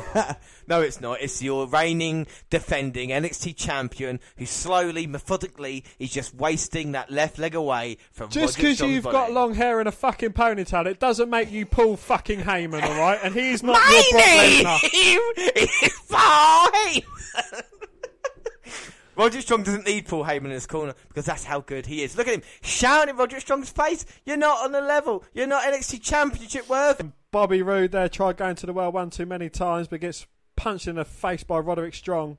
Yeah, but look at Roode now, just working on a leg. And now Roderick Strong elbowing him in the back of the head. Yeah, but the leg hurts too much, doesn't it? You know, and that's what Roode does, clubbing blow. And now Roode got him up. Oh, Strong with a backslide, goes for the cover. 1, No, 2. No, shut up! Oh, nearly had a new NXT champion. No, but we did. Roode knew that he made sure to put Roderick Strong down on the canvas for that huge clothesline there. Fair play, Bobby Roode. I wasn't panicked or worried. Look at Roode checking himself. You know why I wasn't panicked or anything like that, Dan? Because Bobby Roode is glorious. Bobby Roode now working on the leg. He's going to rip that leg off and hit Roderick Strong's family members over the head with it. That's what Bobby Roode can do. But he's not. But he's not. Tap out, Roderick. Tap out. You've only got one way this is going to go. Oh, Jesus Christ. I think I see one of Bobby Roode's teeth go flying out there. Thunderous kick to Bobby Roode's smug face as he's trying to tear Roderick Strong's leg off. Roderick Strong can't do anything. Doesn't matter. Roode just checking his face, making sure it's all right, getting his head together, right back to the attack. Oh, but Strong was just playing a bit of possum there. Hello, possums! And he drags Bobby Roode face first into the second turnbuckle. Yeah, Roode will be all right. He's just getting his bearings. Go on. That's it. Beat him to the punch there. He's fine. Oh, but I think Roode's still seeing stars. No, there you go. Roode knocks him down. He'll be all right. Nope. No, Roderick Strong replying. Oh. 3 right hands. Come on, Roode. That's it. Reverse the Irish whip. Well played, son. Oh, gets taken out by a clothesline. Oh, come on, Roddy Strong. Oh, no, he's been right. Get up fast enough. Oh, shit. Oh, another clothesline and an elbow to the head. That's it. Reverse the other Irish whip. You'll be fine. Uh-oh. Oh, holds on. Roode runs into the boot and a lovely step up in Seguri. Oh, no, don't get him up. Angle slam. Come on, Roddy. Come on, Roode. Stop getting up. Watch Get out. some life into your leg. This could be it. Oh, but runs into an elbow. Fair play, Bobby. Now his second rope. He's going to hit the DDT, maybe. Oh, my God. Oh. Devastating backbreaker. Could this be it? 1, No. 2. No. Oh. 2. Fine. He had it. He was fine. Shoulder up. Plenty of time. Come on, Bobby. Come on, Rooster. Come on, Rodster. No, not like this, Roode. Come on, kick him in the balls. Get disqualified. Do something. That's it. Chop block to the back of Roddy Strong's leg. You see, Roode just knows what he does. He's got his plan A. And he? He's got his plan A. He's got his plan. He's from Canada. He's got his plan A. He's got his plan B. He's got his plan C. And now he's going back to working on that leg and looking at Roderick Strong's family members as he tears that leg apart. Oh, he's looking to hyperextend his kneecap. Oh, no! Roderick Strong with a kick-off. Oh! And a roll up there, but only gets a 2 count. 2. Oh, my word. Look at that. Better than anybody else's. Roode puts him away. Oh! Roderick Strong managing to get the shoulder up at 2. Too close there. Come on, Roode. Finish him off now. Roderick Strong. Easy pickings. You don't care about your ugly wife and your ugly children, Strong, all right? Roode's going to put you away. And that, ladies and gentlemen, James sees kids in a sexual fashion. He does indeed like niggers. Because Roode is glorious. Tea time. Strong is down. Oh, no. Strong reverses it. Oh! No. 1, 2. No. Oh, yes. Unlucky Roddy Strong. Oh, my God. I don't even know what that move was called, but that was close there, but Roode managing to kick out. Oh. Now he's just taking his time on the apron there, getting his breath back. Like all great champions, he's not in trouble. Brilliant by Roode, pulling Strong over to the ring post. Going to make him pay. You're going to pay. You're going to pay. You're going to pay. Dan, there's no forgiveness this time, all right? That leg wrapping around the ring post. Legs shouldn't bend that way, surely. Don't call me Shirley and Bobby Roode in complete control again. Let's go, Roderick. Let's go. Bobby Roode Not going to the top. Oh! And you see why he doesn't go to the top that often. He gets met with a kick from Roderick Strong. Come on, son. Finish him off from the top rope. He's trapped a little bit here now in a second. Oh, my God. Fucking hell! Plants Bobby Roode there, back first on the top turnbuckle. I've never seen that move before in my life. He just tried to end Bobby Roode's career then. He tried folding the man in half. And Roode to the outside and just maybe now just a tiny bit of trouble. Come on, Roode. 1, 2. Oh! If Bobby Roode had landed inside the ring, I think this match would have been over. I cannot confirm or deny, but the facts are Bobby Roode fell on the outside of the ring, so he is still our NXT champion and lulling Roderick Strong into a full sense of security. So he let himself be picked up for the suplex. Yes! Oh, but Roderick Strong, I think his knee gave way there. Well, a knee by Bobby Roode as well on the top of Roderick Strong's head. Now, look at these huge right hands. Oh, my God. Roderick Strong responds in kind, though, with a lovely combination of his own. Oh, nearly takes out the ref.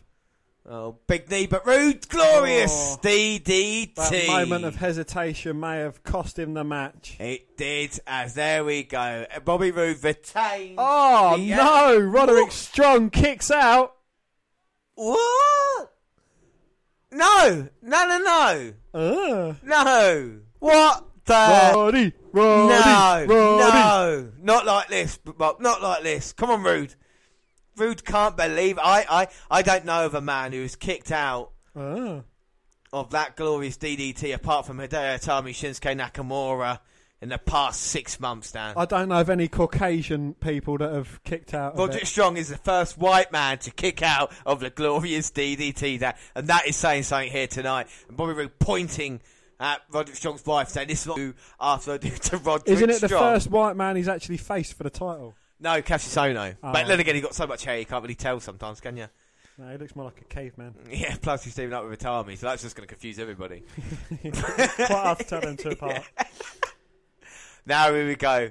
Bobby Roode saying to the fans, "This is what happens." Oh, gets caught with a knee to the face, and again another one of his teeth comes out. No! Roderick Strong with a running knee. No! Oh, no! Face first to the canvas. Come on, Roderick Strong, finish him. Oh! Turns him inside out with the knees to the back. Oh, Roode though. No! 1, 2. Yeah, he's found the ropes. No! No! We haven't got... No! Oh no, the referee didn't see Roode's foot underneath the ropes, but he saw it afterwards. Let's continue. Roderick Strong there, he's hugging his wife. I'm not sure he knows the ref's decision has been reversed. Oh, come on! It's the pin shouldn't even counted. The leg was outside of the ring as well. That's a free count. Didn't count. Come on, the match is still ongoing. Come on, Bobby. You're going to hug your wife. Come on. Roode would have kicked out anyway, but if the referee had done his job right. Oh, that's it. Bobby Roode attacking the man from behind. Brilliant. Go right into the barricade, right next to his wife. There you go, Strong, trying to fucking celebrate. You got to beat the man first.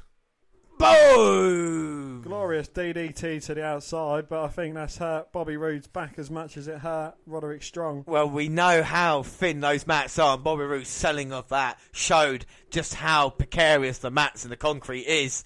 As he looks on now and he's smirking. He's not. He's just got a grin on his face. At Roderick Strong's wife. Throws him in. Couldn't act like that. Roderick Strong, now you're in trouble. Bobby Roode, third glorious DDT. Done and dusted. Going for the pin. 1, 2, 3. My man, Bobby Roode, defends his NXT champion and remains undefeated here. There is no one that can challenge Bobby Roode. Well done, the glorious one. Dan, what did you think of the match? Well, if the referee had done his job properly in the first place, he's free. Therefore, Bobby Roode would have stayed in the ring, stayed on the match, and would have finished Bobby Roode off for sure. Well, don't call me for sure, but there's only one end to this, and that is Bobby Roode walking out NXT champion. There is no one left for him to face in NXT. He's done it all, beating all the worthy challenges, Roderick Strong, Itami, Nakamura. Bobby Roode must go down now as the greatest NXT champion in history, Dan. Well, second only to Bo Dallas. With those controversial comments, we are going to leave NXT now. I thought it was quite a good match, to be fair. If we take out my Bobby Roode love, I thought it told a good story, didn't it? With a leg coming into play.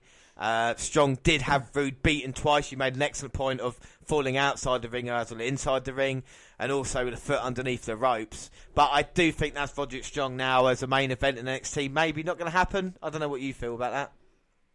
No, it's certainly finished in controversial fashion, and if Roderick Strong does get a rematch, it'd certainly be legitimate because, if the ref hadn't have fucked up, it could have gone a different way. Yeah, but Bobby Roode did show his real nasty side there, DDTing Strong right in front of his wife before finishing it off in the ring. But what have you thought of NXT these past 3 weeks? We've seen a couple of big title defences, Dan. What are your thoughts? I think it's been great. I think the standout match has got to be the last woman standing match, Asuka and Nikki Cross. I think that's been one of the best NXT matches I've seen for a long, long while. Yeah, no, it was brilliant. And anybody who hasn't seen it, go back and watch it. Of course, like I say, we'll be back with our WNR update for August, the day of SummerSlam or the day of NXT TakeOver. We'll release it then. Of course, we've got the 2 live episodes coming up next month now for NXT TakeOver kickoff. They're called SummerSlam. But we were talking about earlier, Dan, what have we got coming up in a couple of weeks? We have got the Randy Orton special, or as James has titled it, the Orton Anthology. Yeah. Which highlights my favourite moments, or, the best moments in Orton's career, featuring a top 5 RKO list, which is not to be missed. It isn't to be missed. We'll have 2 parts of that. Of course, next weekend, we're going to have... And the show consisting of how many RKOs? I think over 20 RKOs. Yes, we can announce over 20 RKOs and the podcast alone. That's not including build-up to matches, and, that is actually in-match RKOs. Yes, that's how excited you are for it. Of course, next week we've got Great Balls of Fire, which should be a good pay-per-view.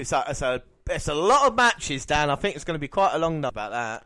Yes, there's a fair few matches on the card, and it should be a very interesting one.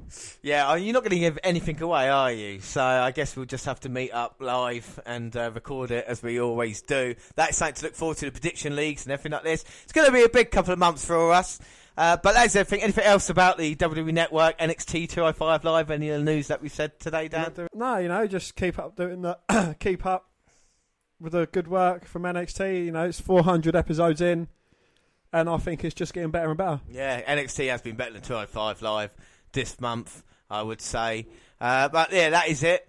Don't forget to contact us. Let us know what you think of the latest WWE Network content or anything else you want to speak to us about. We're on Twitter at WWE Network Review, or at Vince McDan, WWE. I'm at J_Rollins. We're also on Facebook. You come and find our page and give us a like with a WWE Network Review, or you can come and find me and add me as a friend. I am Vince McDan. Across all the Google platforms as well. The WNR podcast at gmail.com. Send us an email. The WWE Network Review at Google+.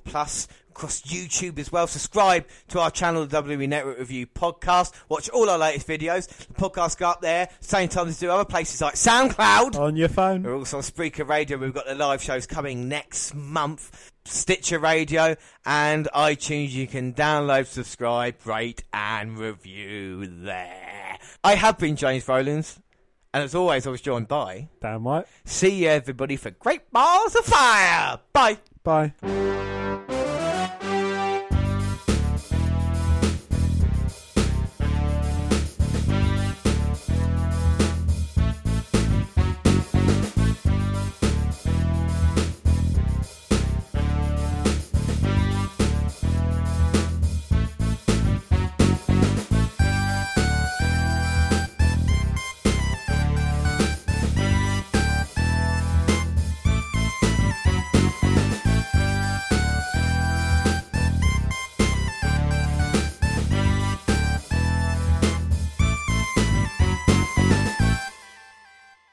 James, what have you been up to recently? Weird you ask me that, Dan, because before we go, I just want to say that I saw Tom Jones yesterday in concert, Dan. Oh, did you? How did that go? That was good. Do you know something? I actually recorded a little something of what he said. Do you want to listen to it? Yes. Yeah, okay. Well, let me play it quickly. Got a lot of girls in my team. Hello, Canterbury. I'm Tom Jones. Is it working? It is working, isn't it? I just like to say that I love the WNR podcast, and it's not unusual, you know. But what new, Pussycat? And what's another song? Think I better dance now. So there's the clip, Dan. What did you think of that?